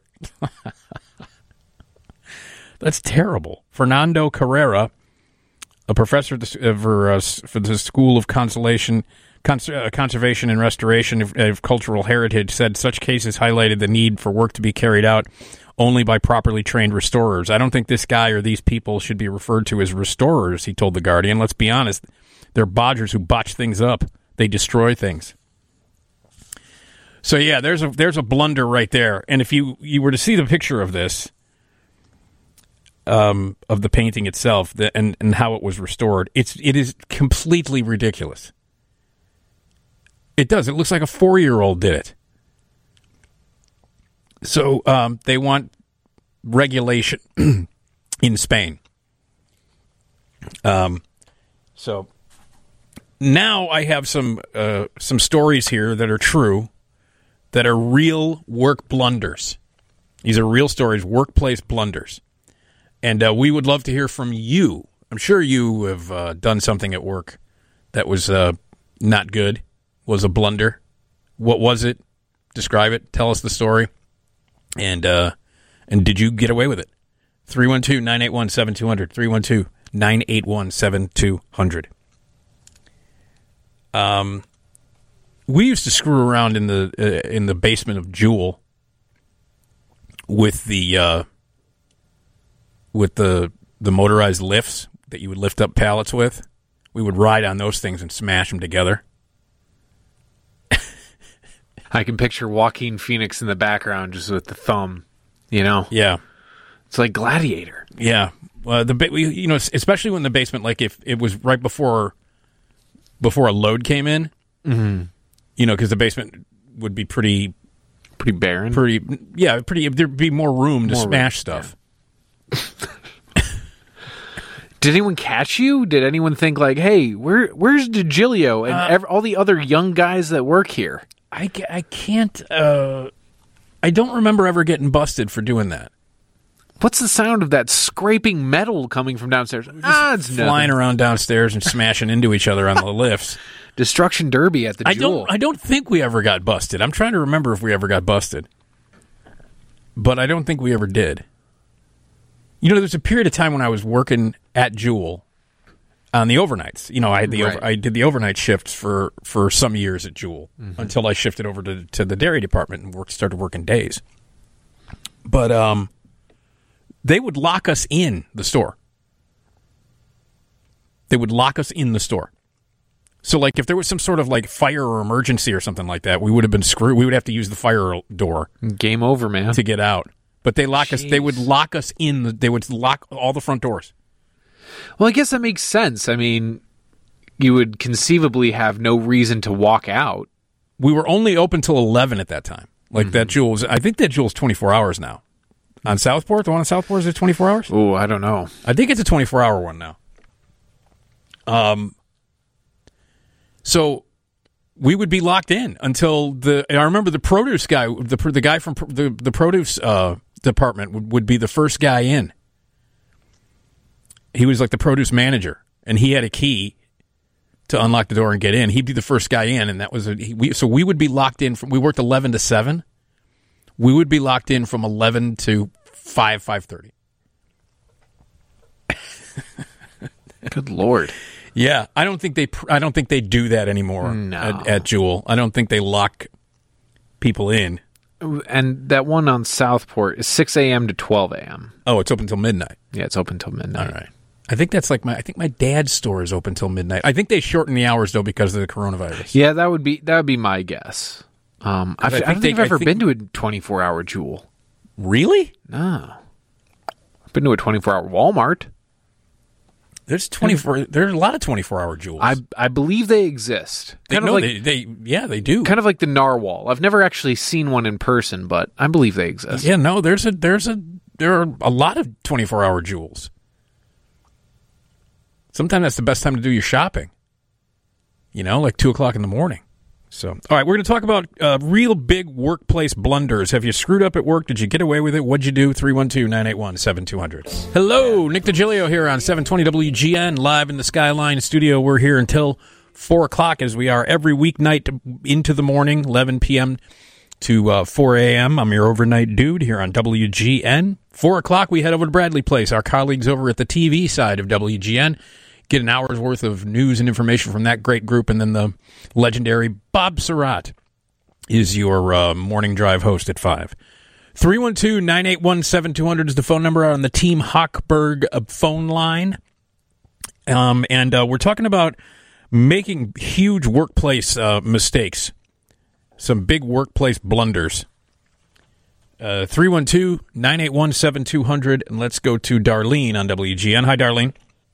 Hi, Nick. How you doing? All right, what's up? Okay, what I'm calling about is I started Jewel in 1958. I'm an older woman now, naturally.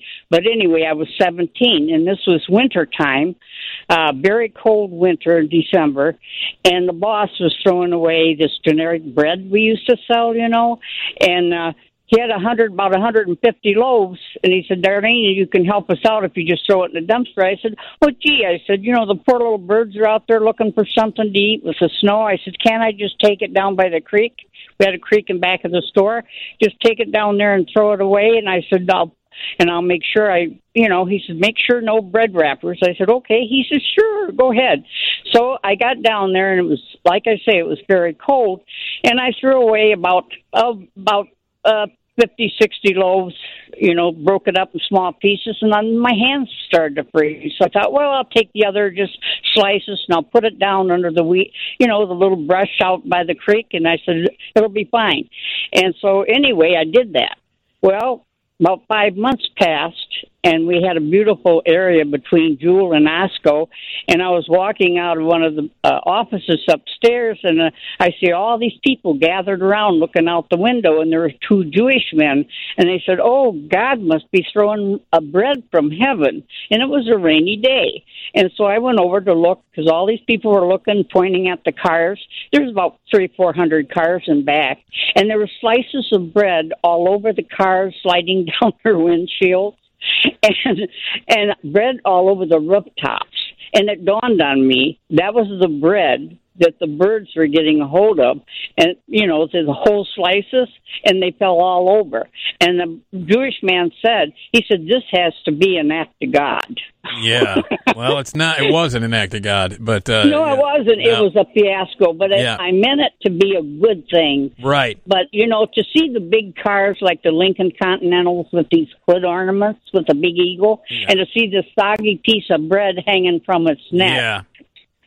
Yeah. I never admitted it, but I'm at an age now. I think the ones that would know about it if they hear have to be upstairs. Yeah. Okay. All right, Darlene. Thanks. You have a nice evening. Yeah, I think the statute of limitations is okay. I think you're safe to discuss the bird incident, or the bread incident, as it will be known. Here's Gary on WGN. Hi, Gary. Hi, Nick. This one is kind of weird. Back in the 50s and 60s, there was the Credit Bureau of Cook County Incorporated. Eventually, they were taken over by TransUnion. But I worked there for several years, and we moved to the old Mantle Brothers warehouse, which was 425 North Michigan. Well, in order to save money, so to speak, they had me, I did in-house printing for the company. They had me refill 5-gallon Hinkley and Smith bottles with water from the dock, from a hose. The employees got kind of suspicious when algae started growing in the, the containers. Yeah, that's not good. No, that's not good. You don't want algae in your containers. That's for sure. No. All right, thanks, Gary. Okay. All right, take care. Jeez. Woof. Woof. How about this? These are actual true stories. I was installing a reverse osmosis water filtration system under the sink of in a big fancy client's home, almost $1 million home. I cut the PEX pipe before the shutoff valve. By the time I got the water main shut off down in the basement, the water had run down and destroyed their basement ceiling and was running like a river into the guy's fancy man cave and electronics. The wife was screaming at me. She called her husband, who had a huge steroid-looking musclehead. I was sure I was going to be ended by him as he screamed in rage. The veins in his neck looked like they were going to explode. The boss's insurance covered the damage to $6,000 worth of repairs, but the company did not fire me. How do you not get fired? for that. All right. I work with a summer school for international students, and I prepare welcome packs to give them useful information when they first arrive on campus. The 4 packs include things like bus timetables, teacher contact details, and a map of the university campus. But the most important thing is the timetable that tells them where to go on their first day. And guess who didn't guess what didn't go in the pack? So lots of international students with of various levels of English in a brand new place, wandering around clueless. They have no idea where to go on a very important day. It was pure chaos and pretty much my fault.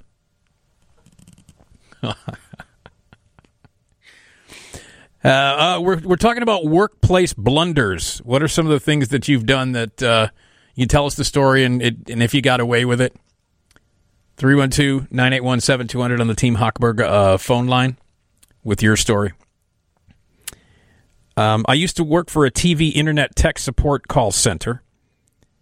I had a first date lined up after work and wanted to get home.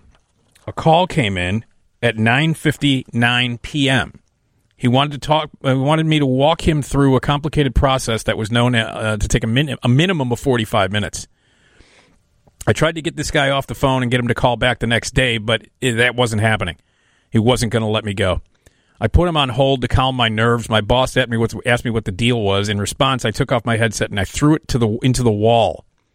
I told him in a way too loud voice some inappropriate things about the customer I was talking to. Thankfully, he didn't fire me, but I had to get back to the call. I realized that when I threw the headset, it knocked the headset off of the receiver, taking the call off hold and made the headset hot, and the guy heard everything I said. I felt sick to my stomach. I was certain this guy would want to speak to my boss. The call would be pulled, and I would be fired. Strangely enough, the customer said he used to work at a similar job and knows the feeling. Despite being a jerk at the outset of the call, he actually turned out to be one of the more cooperative callers I've ever had. So I guess this guy did miss his date, right? As someone who has worked in a call center, it's really tough. Oh, I couldn't even imagine. Yeah, I used to call for the Loyola Phone-a-thon, asking people to donate money. Oh God. Yeah. Some of those calls went south real quick. Yeah. So, especially when we were calling students who had graduated less than 6 months ago. And don't have money. Yeah. I was like, hey, can you donate? Because he had to start at ask levels. It was like, hey, can you donate $250? And they straight up said to me, dude, you're in school right now. Do you think I have effing $250 right now to just throw? I just gave Loyola, this much money. Yeah. No, I could never be able to. I would never be able to work in a call center. No way. Okay. Work screw-ups. What blunders have you had? Let's hear your story and see if you got away with it. If it was really bad, 312-981-7200, 312-981-7200 on the Team Hochberg phone line, and we'll get back to your stories and more work blunders right here on WGN. Speaking of yacht rock,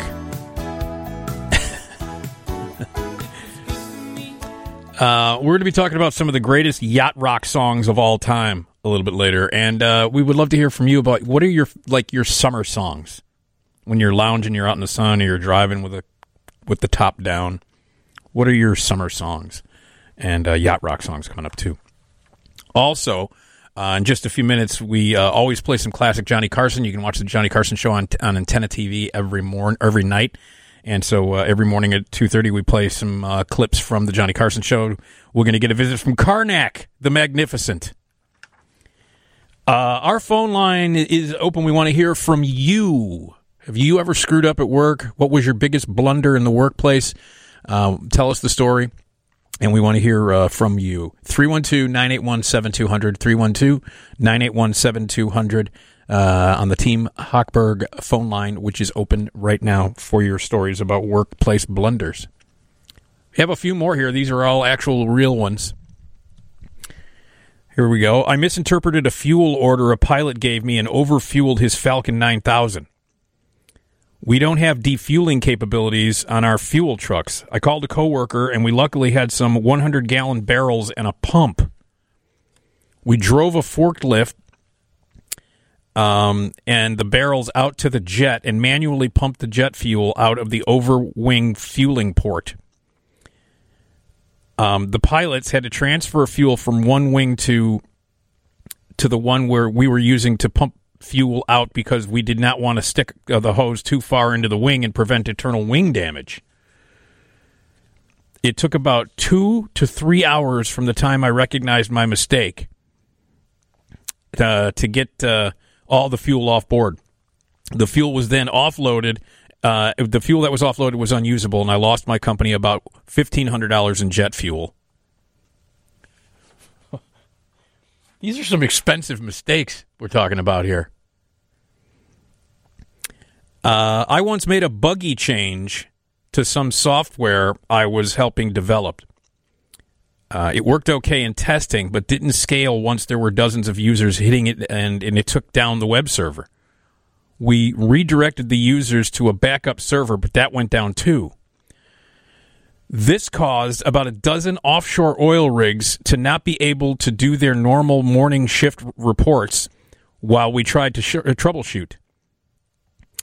They need their morning reports for planning purposes, so this caused a chain reaction where they went back to emailing spreadsheets to their bosses, which cost them more time to do analysis and made them delay many decisions.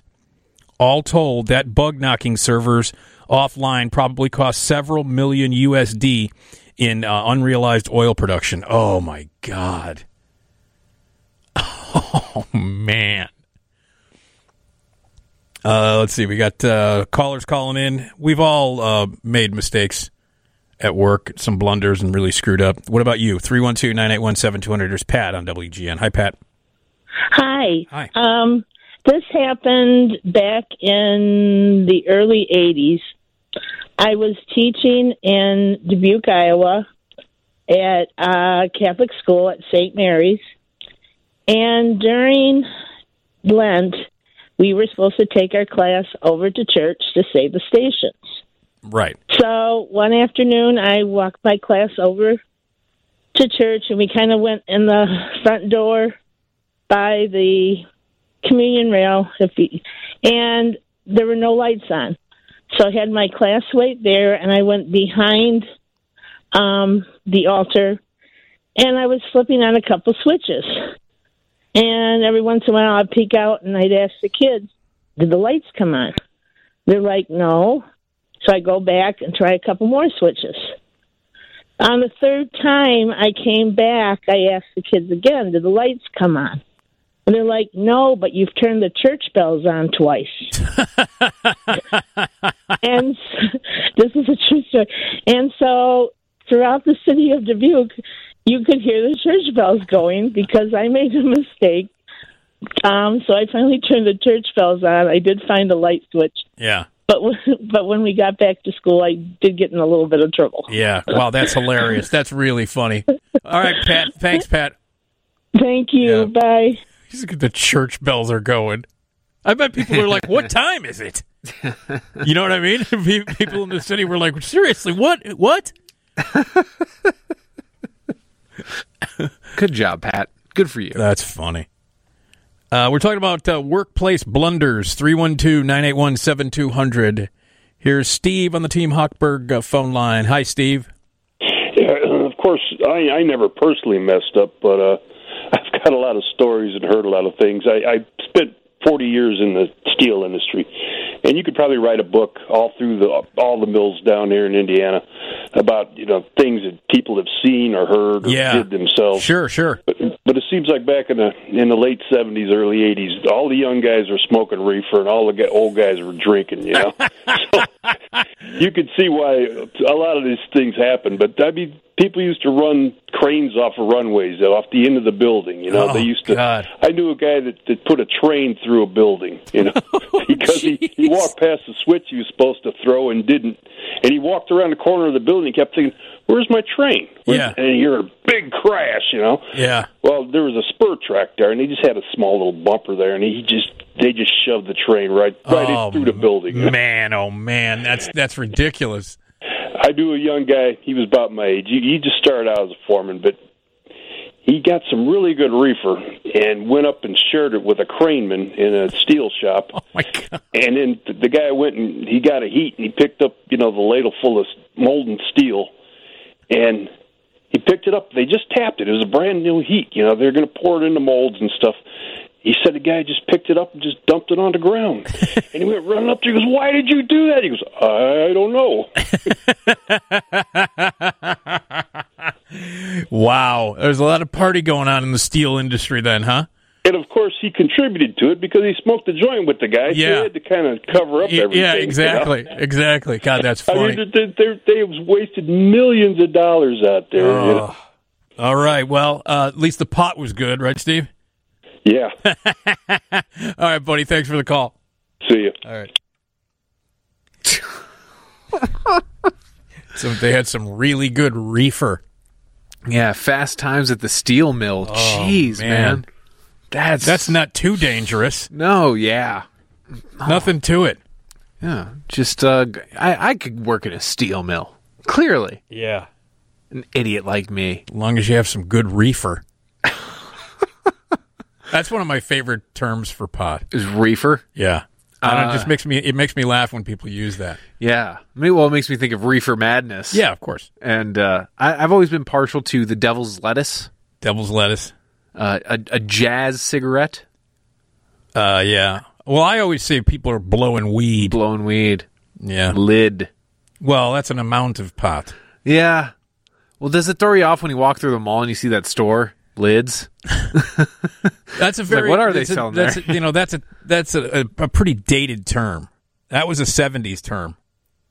That's the amount. How much pot you going to get? I need a lid, man. Because you had a nickel bag, you had a dime bag, and if you were really going to party, you get a lid. I can't remember how much pot was in a lid, but that was the most that you could get, I guess, from your local scumbag. From your local dope man. Yeah. Beekeeper in California making summer rounds with a partner checking hives. We would clear out dead, dying hives and build up strong hives. End of the day, we're heading back on I-80 with a load of dead hives and extras for building strong hives. One tie down comes loose, and suddenly about 20 hives are on the freeway. Carnage ensues, with cars hitting hives, honeycomb everywhere, bees getting massacred on windshields. In a panic, I sprint onto the freeway to try to get the debris off. My life flashes before my eyes in the form of a semi-truck that I suddenly realize that I'm an idiot. The cops show up, ending closing the freeway for 10 minutes while we clean the mess up. Only one person complained about getting hit by a hive, but there must have been more. Out of all the hives that went onto the freeway, we recovered a single box, maybe 15 frames of comb out of 180. Nobody got into trouble thanks to our boss being a great guy, and it didn't hurt anyone. That's terrifying. Hurt the bees. Yeah. That's terrifying. So, all right, more workplace blunders. 312-981-7200. What kind of mistakes have you made at work? Did you get away with it? All right, we're going to break here, and when we come back, it's time for some Carson comedy. Johnny Carson. And we're going to get a visit from Karnak the Magnificent. Right. Hello, Nick Digilio here on 720 WGN. We're live in the Skyline studio here, and we're here until 4. 3:30, we have another round of Know Your Onion. We'll take our first two callers. They will be the contestants, and Tom will quiz you. He'll read you some news headlines, and you have to decide whether they're real or from the satirical newspaper The Onion. If you get the majority of them right, you will win. It's that simple. 312-981-7200 is the phone number. Get you through to the Team Huckberg phone line. And right around this time every morning, we play back some classic Johnny Carson clips, whether it be sketches or stand-up or interviews. You can watch the Johnny Carson show every night on Antenna TV. It's always a treat. And one of my favorite characters and one of my favorite things that Johnny Carson ever did is Karnak the Magnificent. And this is from 1984. Let's get a visit from Karnak.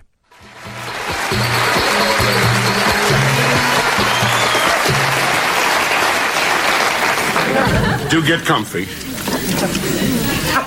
I hold in my hands the envelopes. A child of 4 can plainly see these envelopes are hermetically sealed. They've been kept in a mayonnaise jar since 1:45 this afternoon. No one knows the contents of these envelopes, but you, in your mystical and borderline divine way, will ascertain the answers to the question, having never before seen or heard the question. Let's get on with it. I want to give you time to fix your feathers. Envelope number 1. That's correct. Hermetically sealed. I will divine the answer to the question sealed in this envelope. Mayonnaise jar, Funkin' Waggle Sports.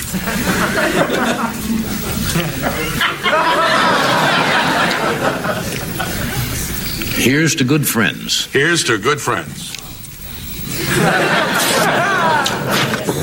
And the question: what does Ed Meese say when he's handing out federal jobs?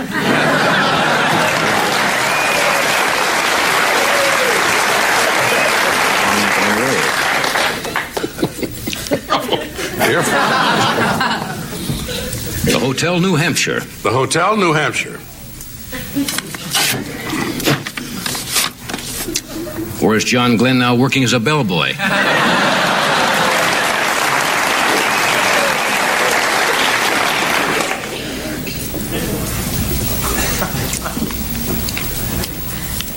One sequin glove.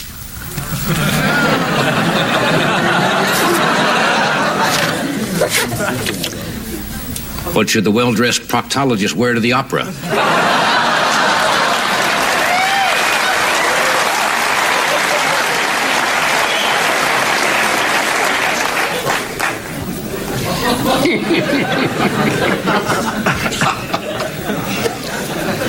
Buffalo Bill. Buffalo Bill. What did Sitting Bull put on his master charge?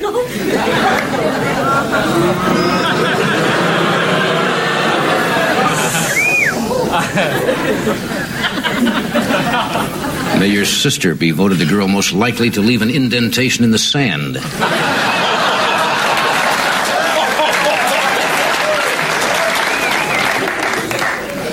Where's the beef? How does a girl ask direction to a male exotic dinner club?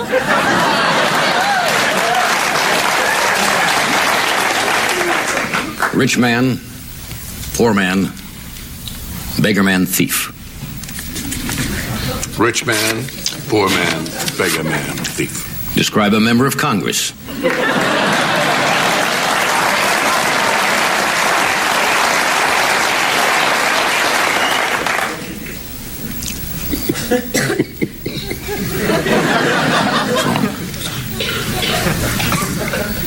Jockey shorts model and President of the United States.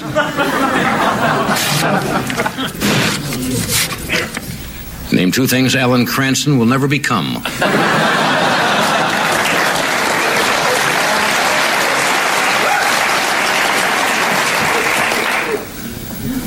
Konstantin Chernenko.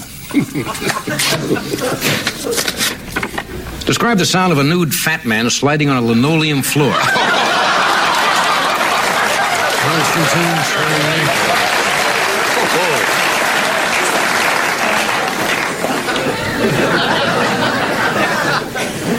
I'd like mine smothered with Thousand Island dressing. How does the Godfather order his salad chef killed?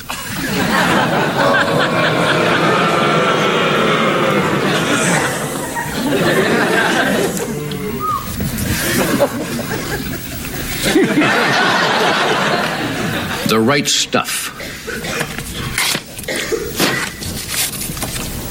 What does William F. Buckley scrape off his shoe?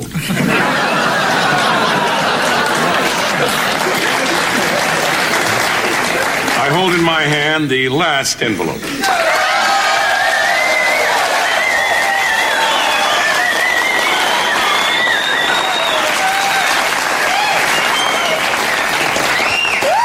May your only daughter be listed under entertainment on Rodney Dangerfield's 1040 form.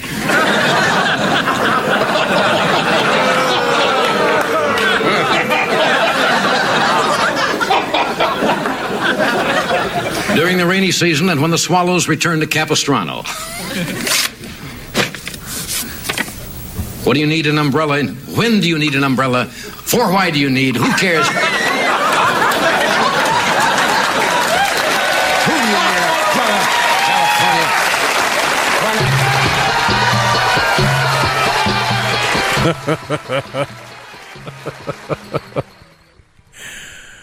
Oh, man. Oh, Karnak. Never fails to amuse me. Never. It's such a great bit. I got to put some of those in my back pocket. Specifically, may your sister be voted most likely to leave an indent in the sand. Yeah. Oh, man. Well, there it is. Karnak the Magnificent. And I'm sure that we'll have another visit from him in the future. Every morning around 2:30 is when we play back some classic stuff from the Johnny Carson Show. And again, you can watch the Johnny Carson Show every night on Antenna TV. So much fun. Okay, so we've been talking about some big workplace blunders. Have you ever really screwed up at work? Tell us the story and if you got away with it. 312-981-7200. 312-981-7200. How about this? I work for a large production company. Not large physically, but we built machines that cost millions each. I was in the IT department. In my first few months there, we installed a new domain controller server that required all users to create a new profile on their workstation and transfer all their files over. After doing this mundane, repetitive task for about 4 hours, I got to the last computer before my lunch break, and it was the production manager's. One wrong click later, and every file on his computer was history. Oh, no. Including the production schedule for the next 2 months, of which he had no backup. We later questioned why such an important file had no backup, but that wasn't my problem, and oddly, I was not fired. It's amazing that some of these stories and people just not getting fired. Isn't that nuts? Well, you know, I'll say this much. It can be much more difficult to find someone new than to just, you know, maybe keep them if they seem apologetic. But doesn't that seem like a fireable offense? Oh, it absolutely is. It absolutely is. Don't get me wrong. But especially in that business, it'd be like, man, he already knows the ropes. Yeah. Yeah, you want to keep your good IT guy. Yeah. Even when he does make some mistakes. By the way, we got a great IT guy. Oh, yeah, he's the best. Mark? He's the best, man. I love him. And he's hilarious. Oh, he's the nicest dude on earth. I was having trouble getting into my work email. And he was on the phone with me for about a half an hour helping me out. And not only was he a great help and he knew what he was doing, he's hilarious. You got to have a sense of humor to work in IT. Yeah. I really believe that. He got back to me immediately. So, like, you know what I mean? There was no hesitation. Boom. He's Did ready. his job, was entertaining as hell, and fun to talk to. He made trying to figure out computer problems fun, which is not easy to do. That is rare in an IT guy. Yeah. He's great. I love Mark. I think he's the best. Great dude. I've had to work with him the past couple of weeks, so because I was having issues. But great guy. Okay, here's Doc on WGN. Hey, Doc. Hey, man. Hey, I used to pick up a whole bunch of boxes of canceled checks from the Federal Reserve Bank in Kansas City, and I'd run them to the downtown airport about 10 minutes away. Yeah. I put a bunch of them on a plane for Hayes and Salina, Kansas, and a bunch on a plane for Wichita, and the rest I took to our terminal and divided for our drivers. And the Federal Reserve Bank decided to consolidate and quit having that work done in Kansas City, so they started having it done out of the Fed in Dallas, and they flew it up by Learjet every day. And I used a website called FlightAware, so I wouldn't have to sit at the downtown airport, and I know when they're landing. Right. I'm sitting there waiting for this Learjet, and the guy's bringing it in on the wrong runway. Oh. And he obviously gets the word from the tower, pull up, go around. And he's about to hit the ground, and he tilts it just enough that drags one of his fuel tanks on the runway, scatters fuel all down that runway, man. Closes it for hours, comes around, lands that thing. And I've got I still got the 2 planes waiting to take this stuff. Oh. And I'm talking to the person that's in charge of the airport, trying to explain to him, I'm the guy that's receiving that freight. Can I get it? Because these 2 planes can't wait any longer. They let me go out there. These 2 pilots were like white as a ghost. Yeah, I can imagine. And they had to weigh all that freight to make sure they weren't over whatever. They released it to me. And both those guys got fired that day. Yeah. Wow. Boy, that's a crazy story, Doc. Oh, yeah. And they had, fire truck comes out, and they're foaming the runway that they tried to land on. And the poor guy that wasn't flying, he got fired, too. He had a pregnant wife and just bought a house in Kansas City. But there was no apologizing or small boo-boo. They're way out of that one. Yeah. Jeez. Wow, what a story, Doc. Hey, thanks for the call, sir. Okay, take it easy. Wow, what a story, huh? Here's a quick one here. I worked in a little computer sales store with one other person, and who was the owner. Our typical schedule was that he opened, I closed, and I worked entire Saturday shift. I worked my typical Saturday shift, and I closed the store at 3 p.m., something I had done dozens of times. I had to open Monday morning for my boss. Going through the opening routine, I deactivated the security code and turned on all the lights and signs. When I got to our front door on the street front, I found it hadn't been locked. I hadn't locked the front door on a Saturday afternoon. It was obvious nothing happened because the security system had been activated and it attached to both doors, and the store is motion detected. I can't imagine what would have happened if my boss had opened or if something else would have happened. He was lucky. Very lucky. So, all right, we're talking about workplace blunders. All right. Nick Digilio on 720 WGN. We're live in the Skyline studio here till 4 o'clock, as we are every weekday night into the morning, 11 p.m. to 4 a.m.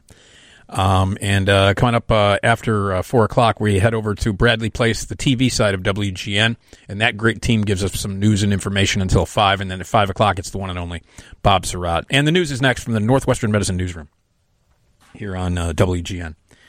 So we've been talking about some workplace blunders. Have you ever screwed up at work? What'd you do? Tell us the story. 312-981-7200. So, I worked in a photo lab. We were generally busier in the summer as many people were dropping off film from family trips and vacations. When we develop the film, all we do is attach it to a leader card, and the leader card drags it through all the rollers into the different solutions for developing. They come out dry developed and no longer light sensitive on the other side. Well, it was a particularly busy summer day, and I was trying to play catch-up. Apparently, one of the leader cards was bad, and the little slots inside that linked to the gears to move it through the machine were broken, and a couple of rolls go jammed. I ended up with 2 different customers' rolls filmed chemically bonded together inside the machine. Impossible to develop pictures for these 2 rolls. Anyway, the customers came back to try to pick up their pictures. One was a middle-aged guy. The other was a girl I graduated high school with. I explained the situation to them and apologized. Dude was completely furious because they were pictures of his newborn son, apparently before they even left the hospital. Oh, man. The girl just cried because they were the pictures of the last trip that she had with her friend that had taken just before she died several weeks before. Oh, man. That's terrible. That's terrible. Tom, you ever screw up as a barback? Oh, a million times. A million times. Because I've never really been a bartender. Only ever a barback. Yeah. And it's mainly because of my size. They're like, this guy can lift heavy stuff. Right. And, can just do things. And I always have kind of a can-do attitude when it comes to that sort of work. Yeah. But the one time I was actually asked to serve drinks was when I was a caterer. I worked at a catering company, and there was some weird event going on. Is that like a furniture store that you could rent out? What? Wealthy suburbanites are weird. I don't know. Okay. It's beyond me. It's beyond me. But there I was working one of the stations, and they had drinks and everything like that, but then we would make, like kiddie cocktails for kids, like Shirley Temple or something, Sprite and grenadine, whatever. Yeah. So this with kid a cherry. Yeah, with a cherry. Right. Can't forget the cherry. Kid comes up. He's like, hey, can I have a Shirley Temple or whatever? I said, yeah, sure. Why not? I made the cardinal sin that no bartender should make. I took the glass and I shoved it into the ice. Oh, no, you can't. You can't do that. No one had ever really explained it to me, and I'm an idiot. So did you break the glass? Not only did I break the glass, but because I did it with my left hand, and which is weird because I'm not left-handed. Right. But shoved it in there with my left hand. The glass shattered, and I can show you off the air. I've got a nice little perfectly shaped scar right on the top of my palm. The glass cut into my hand, and it did so in such a way that a nice big spurt of blood fires out of my hand. Just right out of my hand. And I swear to God, I could see it in slow motion. This thing just traveling through the air, like the Matrix, right onto this kid. Oh, no. And it just, it was just a cut on my hand. It couldn't have been that much blood. But to me, it was like... Carrie. Yeah, exactly. It was just... And it splashes onto this kid, and it left a noticeable stain on him. And he freaked out. I can imagine. And I was bleeding like crazy. You would think I was a hemophiliac. I was just gushing blood out of my hand. And all that ice had to be thrown out. All the ice, yeah. The bin had to be sterilized. Do the whole thing. And the thing is that they were like, all right, well, you can't leave. We need you. So you got to keep working. I was like, all right, fine. But I couldn't stop bleeding. They had me they bandaged me up. It was like a war wound. Bandaged me up. They put a glove on my hand, and they had me walking around with the trays and everything like that, just serving and everything, and not really touching the food. They would just put it on the tray. I'd take it around to people. Right. The second problem came when I started to feel a little lightheaded because I couldn't stop bleeding. Yeah. That'll happen. So my blood pressure must have dropped like a bird shot out of the sky. And the last thing I remember was I turned to my manager who's standing there, and I have an entire serving tray full of hors d'oeuvres. And I just said, hey, I don't feel super good. Yeah. Can I go home? And then immediately collapsed. I am 6'4" and 250 pounds. Yeah. That is not... That is like Leaning Tower of Pisa. Yeah. Thank God I wasn't near any sort of other... furniture or whatever, expensive stuff. So the kids think I'm dead. They're freaking out because my hand is still, again, actively bleeding. Yeah. So I'm laying on the ground in a pool of my own blood as kids, are just tweaking out. The guy's dead. Yeah. There's a dead man on the floor. The trauma cannot even begin to be sorted out in therapy this week. That's 4 sessions minimum. Yeah. So, long story short, I got out of catering real quick. So did they take you to the hospital? They did. They did take me to the hospital. How many stitches? I don't really remember. Not many, really. I'll show you the scar. It's a really small scar, but it must have just hit something. Yeah. I was a gusher. Yeah. It was completely insane. But yeah, the people that I work with, I actually still keep up with some of them. They were just like, yeah, you were lying there in a pool of your own blood. We thought you were dying. We thought you were actively bleeding out on the ground. And really, they said the kids were freaking out, but the parents were mostly like, oh, come on, really? Another dead caterer? This happens every week. Yeah. Every time we have this Don't event. inconvenience the rich people. Yeah. They're like, with your death. Do you guys have another one in the car? Just kind of toss him around the side of the road. Someone will take care of it. Oh. So I my time in food service has been interesting, to say the least. Yeah. At least here, I don't have to worry about it. I don't think. No. You can't. You can't slap your. You can't slap your boss here with a slice of cheese, like you did at Cheese Village. At the Cheese Village. Yeah. I mean, I could. It would just take a little bit of extra effort. Yes, it would. It would confuse a lot of people. Yes, it would. That's a very specific thing. not related to anything that goes on here. I used to work for the purchasing department at my school as a summer job. It's preschool through 12th grade, and we had to handle all the orders that came in, art supplies, new textbooks, etc. So the teachers would have their stuff for the new school year. So it's my first summer working at the school, and one day we get this delivery. It's a bunch of heavy-as-hell white buckets. It turns out they are the dissection specimens for the biology students. My mistake, stacking the buckets 3 high on a dolly. Oh, no. One of the buckets fell over and landed on the top corner where the seal was. The seal broke, and a bunch of formaldehyde and fetal pigs were released onto the carpeted floor, thereby releasing a terrible odor. It took 3 hours for the custodians to clean it all up, and we had to order another bucket of pigs. I remember in high school we dissected a fetal pig. Really? Yeah, and it stunk. Yeah, that formaldehyde, that'll just... We used to have to keep it it was in the biology classroom. We would keep it in a refrigerator. When you were done, you had to keep it in the refrigerator.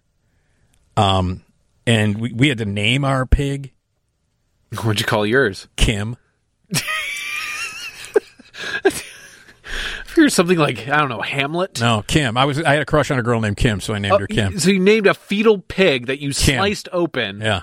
And disemboweled. Yeah.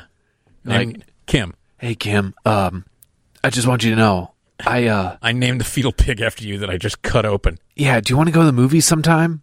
I'm seeing Phantasm again for the 400th time. Yeah. I'll take you to see Phantasm and show you your fetal pig that was named after you.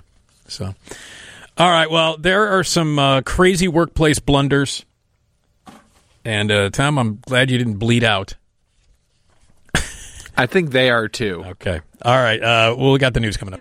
Hello. It's Nick Digilio here on 720 WGN, live in the Skyline studio here until 4 o'clock, as we are every weekday morning from 11 p.m. to 4 a.m.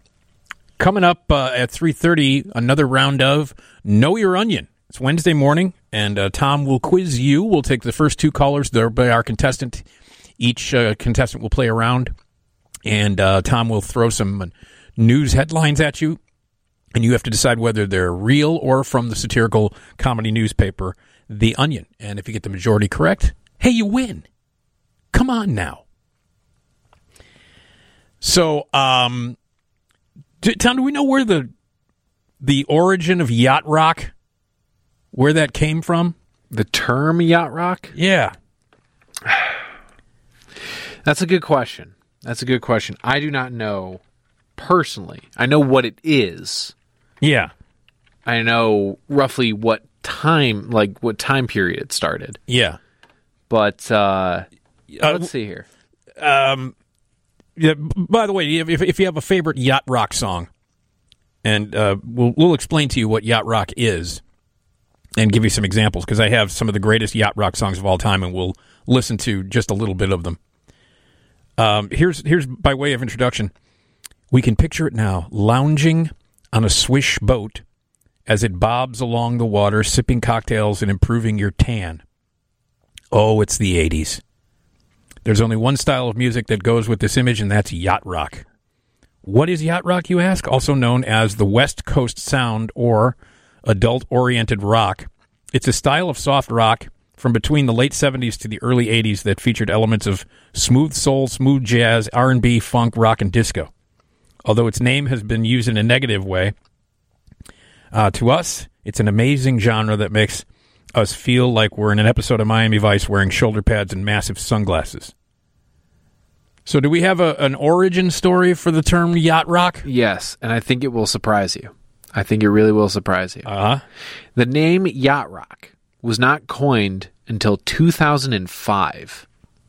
Oh, really? Yes, the name. So it was just AOR at that point. Yeah, until adult-oriented rock. Yeah, but specifically, I like that West Coast sound. That's kind of like that's real. That really captures most of the yacht like. rock is West Coast. There's no question about it. But it was coined in 2005 by the makers of an online video series called Yacht Rock, which is derived from its association with the popular Southern Californian leisure activity of sailing. So it just came from a company called Yacht Rock? No, it came from a video series. Video series. Yeah, called Yacht Rock. That is it's a mockumentary. Oh, okay. Yeah. So it's a mockumentary kind of documenting the origins of the songs? Yeah. I think I remember that. Right. I think I remember that. It was on Channel 101, which was created by Dan Harmon. Dan Harmon of Community? Yes. All right. Well, we have some of the best yacht rock songs of all time. If you have a favorite yacht rock song, you can call us on the Team Hochberg phone line at 312-981-7200, 312-981-7200. Let's start with this one. Hall & Oates, which we just came back from a break with that. They choose I Can't Go For That, No Can Do.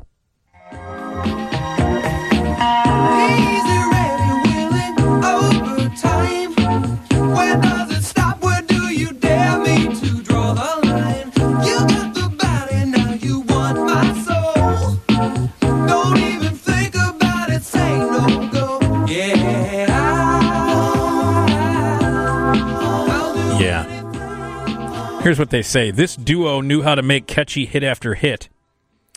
This R&B-tinged pop tune was co-written with Sarah Allen, who was also the influence for their song Sarah Smile. John Oates has said that the song is actually about the music business. That song is really about not being pushed around by big labels, managers, and agents and being told what to do, but being true to yourself creatively. Not only was the song sampled in De La Soul's Say No Go, Simply Red's Home, but Michael Jackson admitted that he lifted the bass line for it for Billie Jean. So Michael Jackson ripped off the bass line from I Can't Go For That, No Can Do. So that does, I guess that falls under the category of yacht rock, right? Yeah, it's that soft sound, that kind of softer pop sound. Even though Hall & Oates, they had a little bit of edge to them at times. Yeah, well, I love Hall & Oates. Sure. I love them. I think they're great. I think Daryl Hall's got one of the best voices in music. One of the most soulful voices. Uh-huh. And he did that series live from Daryl's house. Still doing it. Yeah. It's great. It's really cool. Yeah. There's an episode of him and Kenny Loggins. Yeah. Oh, you got to love the. Speaking of yacht rock. Yeah. Loggins and Messina. Come on. Yeah. Where's Messina? I don't know. We know Loggins is now, part of every movie soundtrack history. Is it Kenny Loggins has a song on every movie soundtrack, doesn't he? Isn't it you? Don't you? Every single one. You legally have to have a Kenny Loggins song on your soundtrack if you're releasing one from a movie. Yeah, I mean, who could forget his themed Schindler's List? Oh God, Kenny Loggins. All right, how about Foreigner? Foreigner, Waiting for a Girl Like You. That's the next one that they have as part of this. So long, I've been looking too hard, I've been waiting too long. Sometimes I don't know what I will find. I only know it's a matter of time when you love someone. When you love someone. Yeah. I remember when that song came out, I was dating that girl who was like 22 and had a kid, and I was 16. It was a healthy relationship. But we dated for a long time. She used to say, I would really love someone to sing a song like that about me. The guy's been waiting his whole life for a girl like you. A bit more of a smooth sound than the bigger power ballads, this song had the misfortune of staying at number 2 for 10 weeks in the U.S., 9 of which was behind Olivia Newton-John's Physical. Co-writer Mick Jones said of the song, I had no idea what it meant, but it left such a deep impression on me. It ended up being a song that brought a lot of people together. I hear these days that it's a song that a lot of people play at their weddings. Weddings on yachts. Exactly. All right, more yacht rock. Do you have a favorite example of yacht rock? 312-981-7200. It's Nick Digilio and WGN. Nick Digilio here on 720 WGN. We're live in the Skyline studio here until 4 o'clock, as we are every weekday morning from 11 p.m. to 4 a.m. We'll head over to the TV side of WGN at 4 o'clock for some early morning news, and then at 5 o'clock it's the great Bob Surratt for your morning drive. 312-981-7200 is the phone number for the Team Hochberg phone line. And we're talking yacht rock. And some of the best examples of yacht rock. And if you have a favorite yacht rock tune, we would love to hear from you. Phone lines are open. 312-981-7200. Here's Jeff on WGN. Hi, Jeff. Hey, how you doing? All right. I got a good one. Okay. Go with it. Yeah. How about Christopher Cross, Sailing? Yeah, that's a legendary one. We'll get to that one in a little bit. Okay, thanks. Yeah, that's a legendary one. Okay, thanks, Jeff. Yeah, that's a perfect example of yacht rock. It's even literally about sailing. It's about sailing, yeah. Sailing takes me away. God, every time I hear that song, I think of Roy Leonard because he hated it so much. I remember he hated that song. This might be a weird question, but what kind of music did Roy like? Everything. Everything? Well, except for Christopher Cross. Except for sailing. No. He loved all kinds of music. Okay. Yeah. Jazz might have been his favorite, but right. he was, he loved everything. I was never lucky enough to know the man. Oh. But I've watched some old interviews with him and listened to some. He seems like a jazz guy. I'd be like, yeah. He sits in a leather chair, and he's gonna put on a little like Art Blakely or something like that. Yeah, something yeah. Really well, he was open to everything. That's what made him so good. Yeah, no, he was the best. How about with Eagles with "I Can't Tell You Why"? Featured during the end credits of one of my favorite movies ever made. Really? Shoot the Moon. Ah, yeah. Best movie ever made about divorce. Yeah. Albert Finney, the late, great Albert. Boy, when he died, that hurt. Albert Finney, Diane Keaton, Karen Allen, Peter Weller. One of my favorite movies ever made. And they play I Can't Tell You Why during the end credits. Do we have a little of that? Well, the Eagles are a little stingy with putting their music online, so right. Unfortunately not. Many Eagles tunes could be classed as yacht rock, but we reckon their finest example comes from this track from their Long Run album in 1979. Don Henley described the song as straight Al Green. That's high praise for yourself. And that Glenn Fry, an R&B fan, was responsible for the R&B feel of the song. Fry said to co-writer Timothy B. Schmidt, "You could sing like Smokey Robinson. Let's not do a Richie Furay Poco-sounding song. Let's do an R&B song." Yeah, I'm not a big fan of the Eagles, as you know. In fact, I can't stand them. But I don't hate that song, and it's because of Shoot the Moon. Because it's featured at the end of one of my favorite movies of all time. So, yeah, but that would be qualified as yacht. There's no question that would qualify as yacht rock. Okay, come on now. Michael McDonald. Sweet Freedom.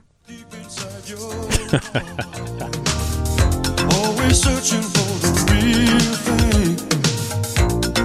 Living like it's far away.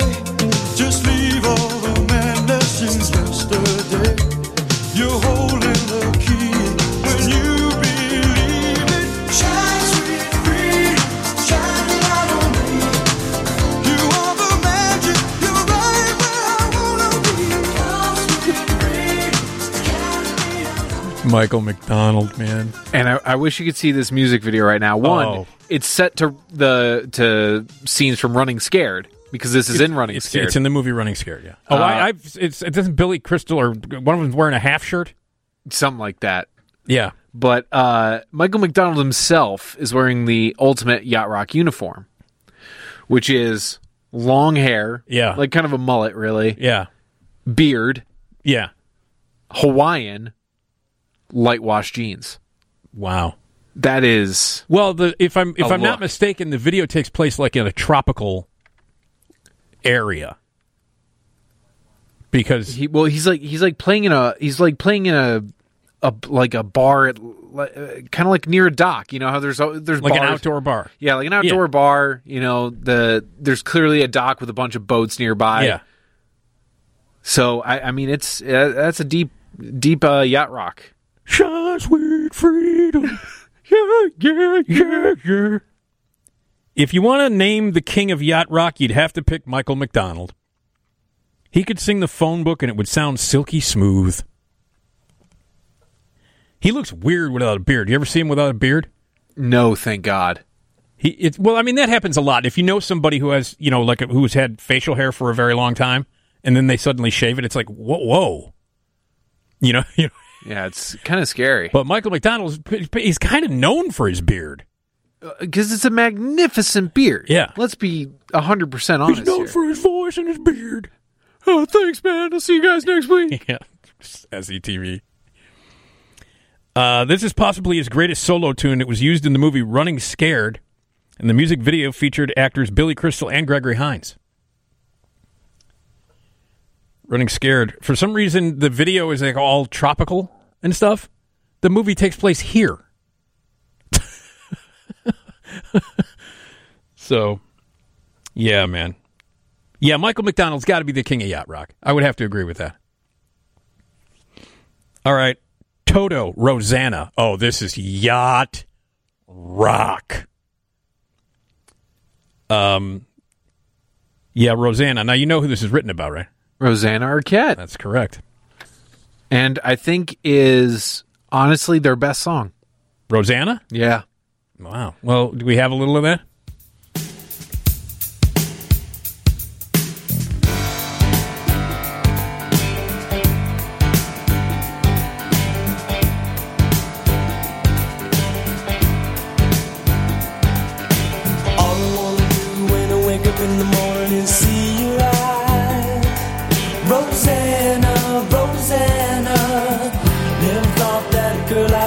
Could ever care for me,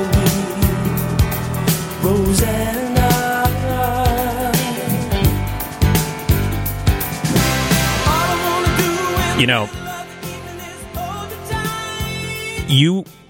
Unless you were there, you would not believe how big this song was and how big Toto 4 was. That album, Toto 4. That's another one of those albums from the early 80s that everybody had. Everybody on the planet had a copy of Toto 4. Well, I mean, you got Africa on there. It's a classic. You got Rosanna. And I got to say about Rosanna, you play the drums. I do.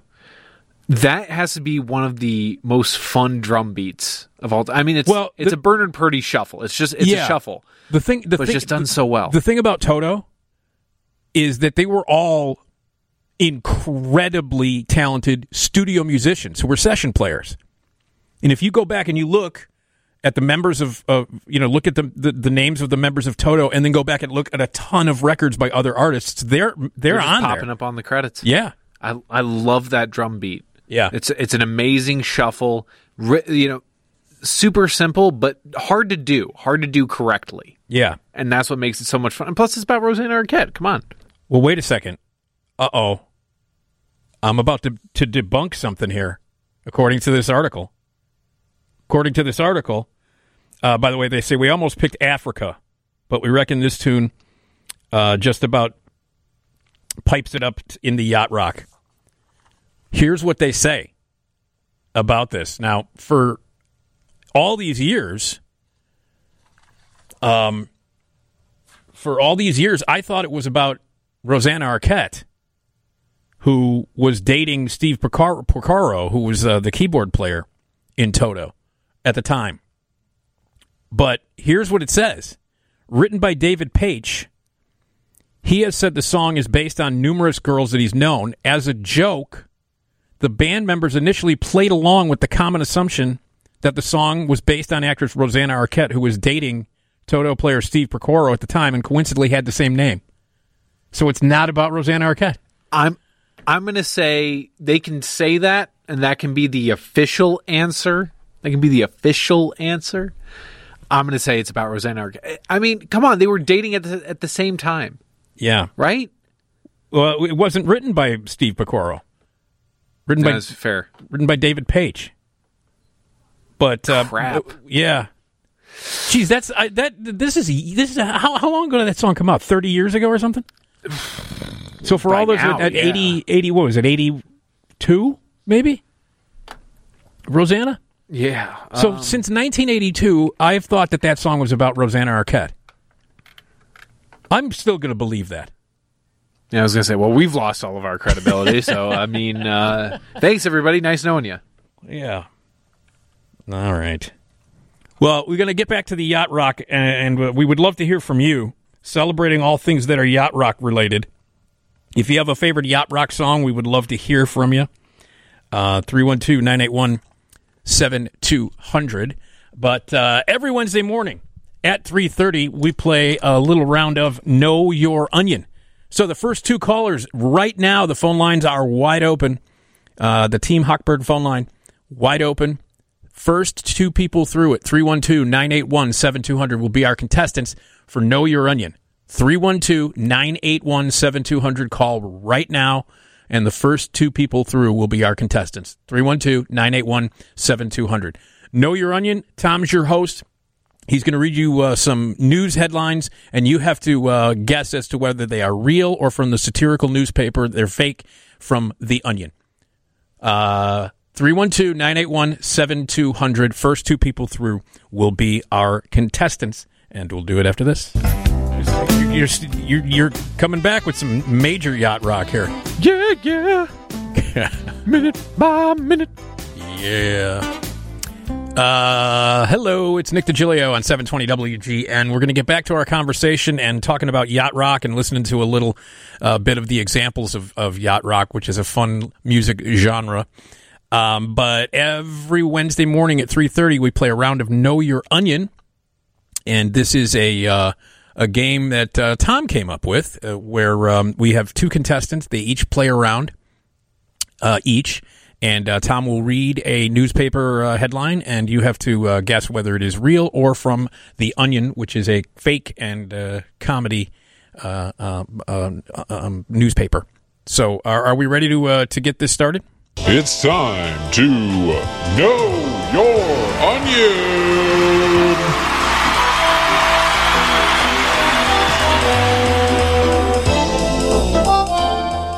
Yeah. There it is. Yeah. All right. We know we got our two players. We ready to start? Let's do this. All right. Here's Steve on WGN. Hi, Steve. Hi, Nick. Hey, you familiar with The Onion? Yeah. Oh, all right. So you know the rules. All you got to do is guess whether the newspaper headlines that he's reading to you are real or from The Onion. All right, Tom? Okay, got it. Tom, you ready? Let's do this. All right. All right, Steve. Your first headline. Texas deputy charged for slapping man after telling man to slap him first. Is that real? Or is that The Onion? That's real. Let's see. There. That's real? That's 100% real, man. Why was he asking him to slap him? Let's take a look here. Texas Sheriff's deputy has been indicted by a grand jury for slapping a 61-year-old man who had attempted to slap him first. The only problem is Harris County Sheriff's Deputy Ellison Collins told the man to slap him, acting as if he would not arrest him, and the man was naive enough to believe him. I am giving you permission to slap the crap out of me and get it off your chest, the deputy said, after the man asked if he would be arrested. When Jerry Allen Vaco raised his hand and moved it close to the deputy's face, Collins slapped him so hard he fell down, and Collins then handcuffed him. Wow. So... that's real, then. Yeah, all right. It is rare for a police officer to say, go ahead, slap the crap out of me. Slap the crap out of me. Might be a trick. Yeah. All right, Steve, you're 1 for 1. Very good. All right. Your next headline, Steve. Study finds gap widening between rich pets and poor Americans. Is that real or is that The Onion? That's real. Let's see. No. That is The Onion. That's definitely The Onion. Yes. Definitely. All right, 1 and 1, Steve. Here we go. All right, your next headline. Democratic leaders announced they've learned the words systemic racism. Is that real or is that The Onion? That's The Onion. Let's see. Excellent! Very good, Steve. Very, very good. All right, one more correct, and you're a winner, Steve. Good job. Okay. All right, your next headline, MLS commissioner relieved that nobody knows him by name. Is that real or is that The Onion? I don't know soccer, so I guess real. Well, let's see. No, that is The Onion. There he is. I had to keep myself quiet on that because as soon as I heard the to be thing, fair, I have no idea what his name is. And you're a soccer fan. I do like soccer. I just don't like the MLS. All right. Okay, Steve, don't get another one wrong. I got it. All right, your next headline, Steve. The Bold and the Beautiful will be using blow-up dolls to film sex scenes. Real. Oh, let's see. You heard that one already, huh, Steve? He is watching the news. There you go. Okay, so that's he needs one more, correct? Let's see here. No, that was 5. Oh, so you got 3. Yeah, you got 3 out of 5. All right, so Steve, congratulations, go. buddy. That's cool. Woo! Yeah, you're a winner. We're going to give you a $75 gift certificate from Green Tea Home Services. While you're spending so much time at home, take advantage of Green Tea's carpet cleaning service, air duct purification, or garage door maintenance. You can call 800-5-GREEN-TEA, or you can go to greenteaservices.com. Hold the line, Steve, okay? All right. Thanks. All right, hold on. All right. That was pretty good. Got a winner here our first time out. Okay, are we ready for our second contestant? Let's do this. Okay. Here's Dave on WGN. Hey, Dave. Hey, morning. Morning. Are you familiar with The Onion? Oh, yes. Okay. All right. You just have to guess whether these news headlines are real or are from The Onion. Okay. Go ahead, Tom. All right, Dave. Your first headline here. Humans try to take back Thai City from monkeys. Is that real or is that The Onion? It's crazy enough to be real. We'll call it real. Let's see. Woo! There you go. That is real. Yeah, I'm not surprised by that story. Let me give you a little background here. Residents barricaded indoors, rival gang fights, and no-go zones for humans. Welcome to Lopburi, and the ancient Thai city overrun by monkeys supercharged on junk food, whose population is growing out of control. Their growing numbers, doubling in 3 years to 6,000. Oh my God. Have made an uneasy coexistence with their human peers almost intolerable. Some areas of the city have simply been surrendered to the monkeys. That's insane. Yeah. That's insane. Wow. All right. Well, you're 1 for 1, Dave. Cool. Okay. All right. Your next headline, Dave. Scottish man fined for calling an Irishman a leprechaun. Is that real or is that the end? That's true. Okay, let's see. That's true. Wow, quick off the draw. Did you know that one, Dave? Did you? Yeah, I heard that one just a couple days ago. Okay. Very good. What's the story behind that? So, Terry Myers, 41, appeared in Aberdeen Sheriff Court after he sent his ex-partner an email in which he made reference to the woman's new partner being Irish. Love said that Myers referred to the new partner as a leprechaun in the email. She said that the woman's new partner found the term offensive since he was born in Dublin. Oh man, that's pretty funny. All right, Dave, you're 2 for 2, buddy. One more and you're a winner. Cool. All right, let's go to your next headline. Smelly durian fruit sends 6 to hospital and forces evacuation. Is that real or is that The Onion? Oh, I'm going to say Onion. Let's see. No. That is real. That's real. Yeah. 12 German postal workers received medical treatment and dozens more were evacuated due to a pungent suspect package, which turned out to be a shipment of the notoriously smelly durian fruit. Police, firefighters, and emergency services were called to a post office in the Bavarian town of Schweinfurt on Saturday after staff noticed the smell coming from a package. Schweinfurt? Schweinfurt. Okay. Yeah, I don't get the Schweinfurt news. Yeah. All right, Dave. You still just need one more. The Daily Schweinfurt. Alrighty. All right. Your next headline: Red Sox fan. Pardon me. The Red Sox asked fans to switch from racial to homophobic slurs when taunting opposing players. Is that real or is that The Onion? I'll go Onion on this one. Let's see. That is The Onion. That's hilarious. That is hilarious. Oh, man. Hey, Dave, congratulations. You're a winner. Great. Cool, thank you. You got yourself a $75 gift certificate for Green Tea Home Services. While you're spending so much time at home, take advantage of Green Tea carpet cleaning service, air duct purification, or garage door maintenance. You can call 800-5-GREEN-TEA or go to greenteaservices.com. Please hold the line, Dave. Thanks, Nick. All right, there you go, buddy. 2 winners this morning on Hold Your Onion. Know your onion. All right, we'll do it again next Wednesday, and we'll have a couple more people out here to figure out whether these headlines are real or from the Onion. Okay, 312-981-7200 is the phone number. We're going to get back to our conversation about yacht rock and listen to a little bit more of the yacht rock. And we want to hear from you. Do you have a favorite yacht rock song? We have a bunch more here in this article that we're going to talk about. Like Bobby Goldsboro, Summer, the First Time. A bit of a questionable subject matter. This ballad is about a 17-year-old boy's first sexual experience with a 31-year-old woman at the beach. But using a repeating piano riff, a 12-string guitar, and an orchestral string arrangement, this song just screams yacht rock. And all that is great about it. Bobby Goldsboro, Summer, the First Time. All right, why don't we break here? I got some weather, and then we'll come back and we'll get back into the world of yacht rock. Hey, it's Nick Digilio on 720 WGN. Wednesday morning, we're here till 4 o'clock. Every morning at 4, we head over to our buddies and colleagues over on the TV side of WGN and get some early morning news from them. And then the great Bob Surratt starts at 5 for your morning drive. 312-981-7200 is the phone number for the Team Huckberg phone line. And we are talking about yacht rock. Here's Dan on WGN. Hey, Dan. Hey, good morning. How are you? All right. What's up? Well, nothing. I was going to say anything by Seals and Crofts. I was in college, 72, and Summer Breeze I couldn't stand it. It was everywhere, too.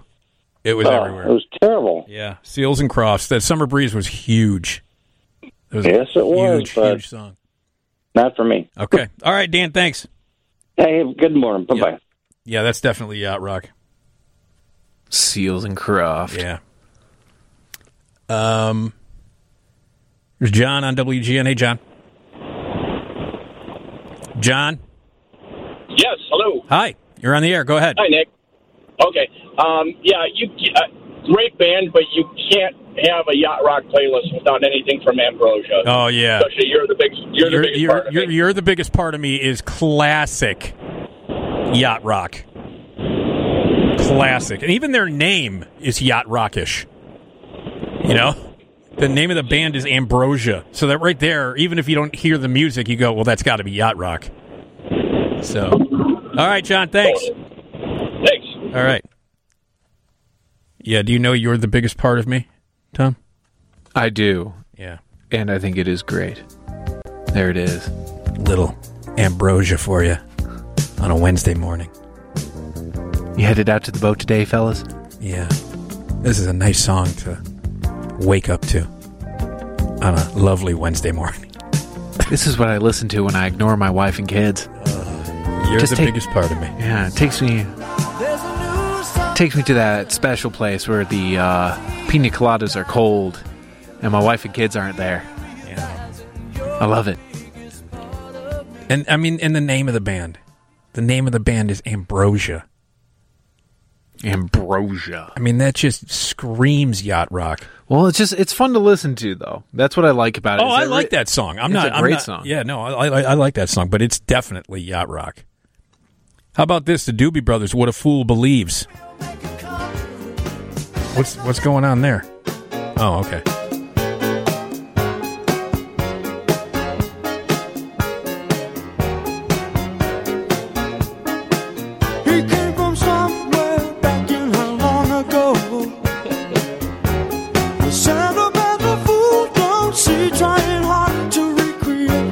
Yet to be created. The Doobies. Here's what they say. Possibly the ultimate yacht rock song. And again, it's got that man, Michael McDonald. He's just got that special touch. Written by McDonald and Kenny Loggins. Of course it was written by the two of those guys.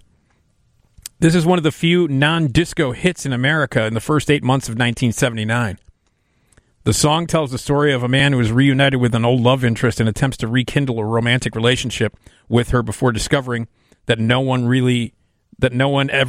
really existed. Michael Jackson once claimed he contributed at least one backing track to the song recording, but was not credited for having done so, but this was later denied by the band. Yeah, I don't think so. Yeah, why would you claim that, though? Yeah, that is an odd one.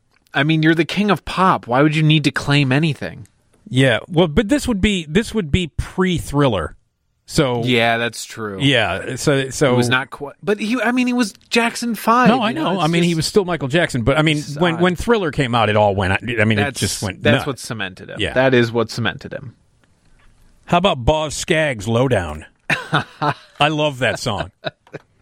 We've moved slightly into smooth jazz territory with this track, which is guaranteed to put a smile on your face. The song was co-written by David Paich, who would go on to form Toto along with the song's keyboardist David Paich, session drummer David Hungate, and drummer Jeff Porcaro. She must believe it's all heaven sent. Hey, boy, better bring the chick around to the sad, sad truth, the dirty low down.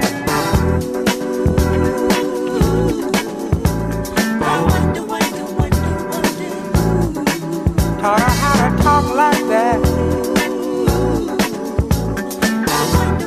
Yeah. Give her that big idea. I love that song, man.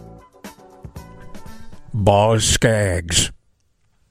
We are getting some people asking again for the definition of yacht rock. So if you it's please, kind of like soft.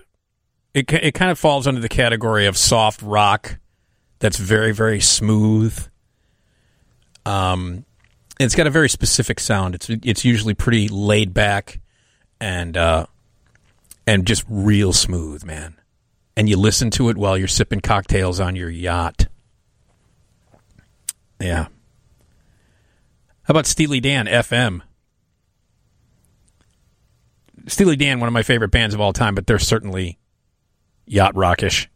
Wouldn't you agree, Tom? At times, yeah. At times. But they're one of my favorite bands.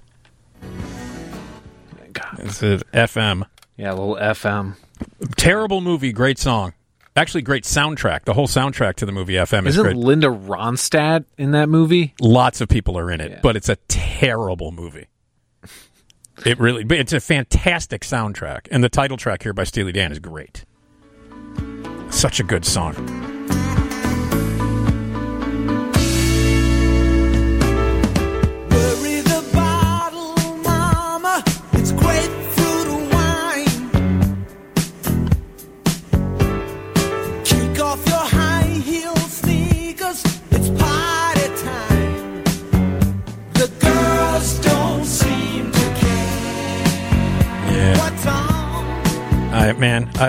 I love the Dan.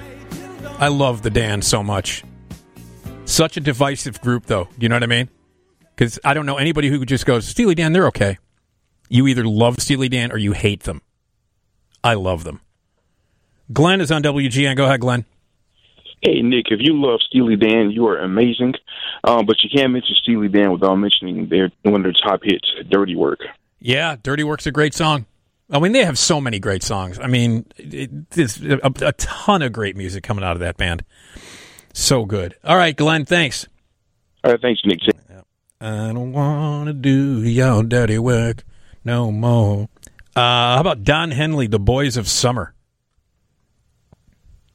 Mike Campbell wrote the music to this track while working on Tom Petty's Southern Accents album, but later gave it to Eagles singer Don Henley, who wrote the lyrics. The song is about the pathing of youth and entering middle age and a past relationship. It was covered twice in the early 2000s as a trance track by DJ Sammy in 2002 and a pop-punk hit by the Ataris in 2003. Boys of Summer.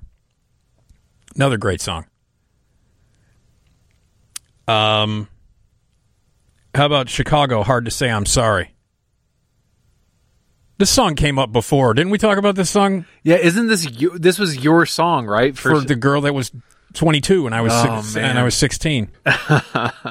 Hold me now, hard for me to say I'm sorry. Just a part of me I can't let go.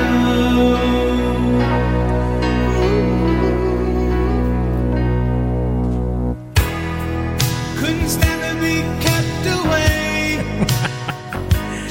Oh, the memories come flooding back. Oh, Peter Cetera. Yeah. How about Player, Baby Come Back? A classic. Yeah. An absolute classic. That is a classic. Baby Come Back by Player. Kenny Loggins' Heart to Heart. Oh, that is one of the most yachty, rocky songs of all time. And again, it's Kenny Loggins.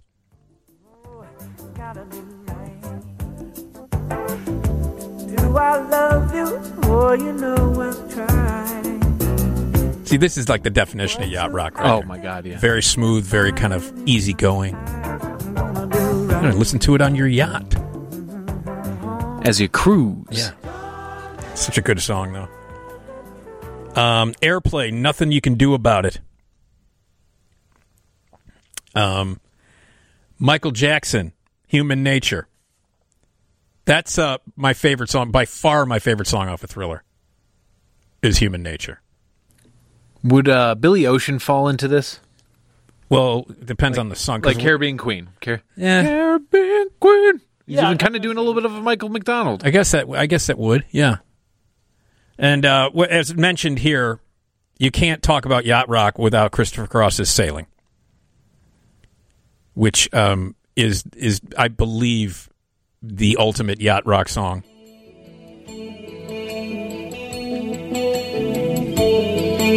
God, did Roy hate this song? I think it's going in this. I love this song. In this video, he's wearing like he's playing this song and he's wearing like a football jersey. Well, it's not far down to paradise. This is a great song. I don't care. God, Roy Leonard hated it though. He hated it so much because that came out in 1980, and I didn't know Roy at that time. I listened to him every Saturday, and I called in a lot, but I wasn't a part of his show until a few years later. But he would play he would play like some of the, like what was the top 5 that week, the top 5 songs, and he would play like a little bit of it. And every time, and Sailing was like number 1 for weeks on end. And Roy was just dumbfounded by it. And then they picked, last here, but not least, Steve Winwood's Valerie. So, yacht rock. All right. We got the news coming up over from Bradley Place after 4 o'clock, and that's coming up next.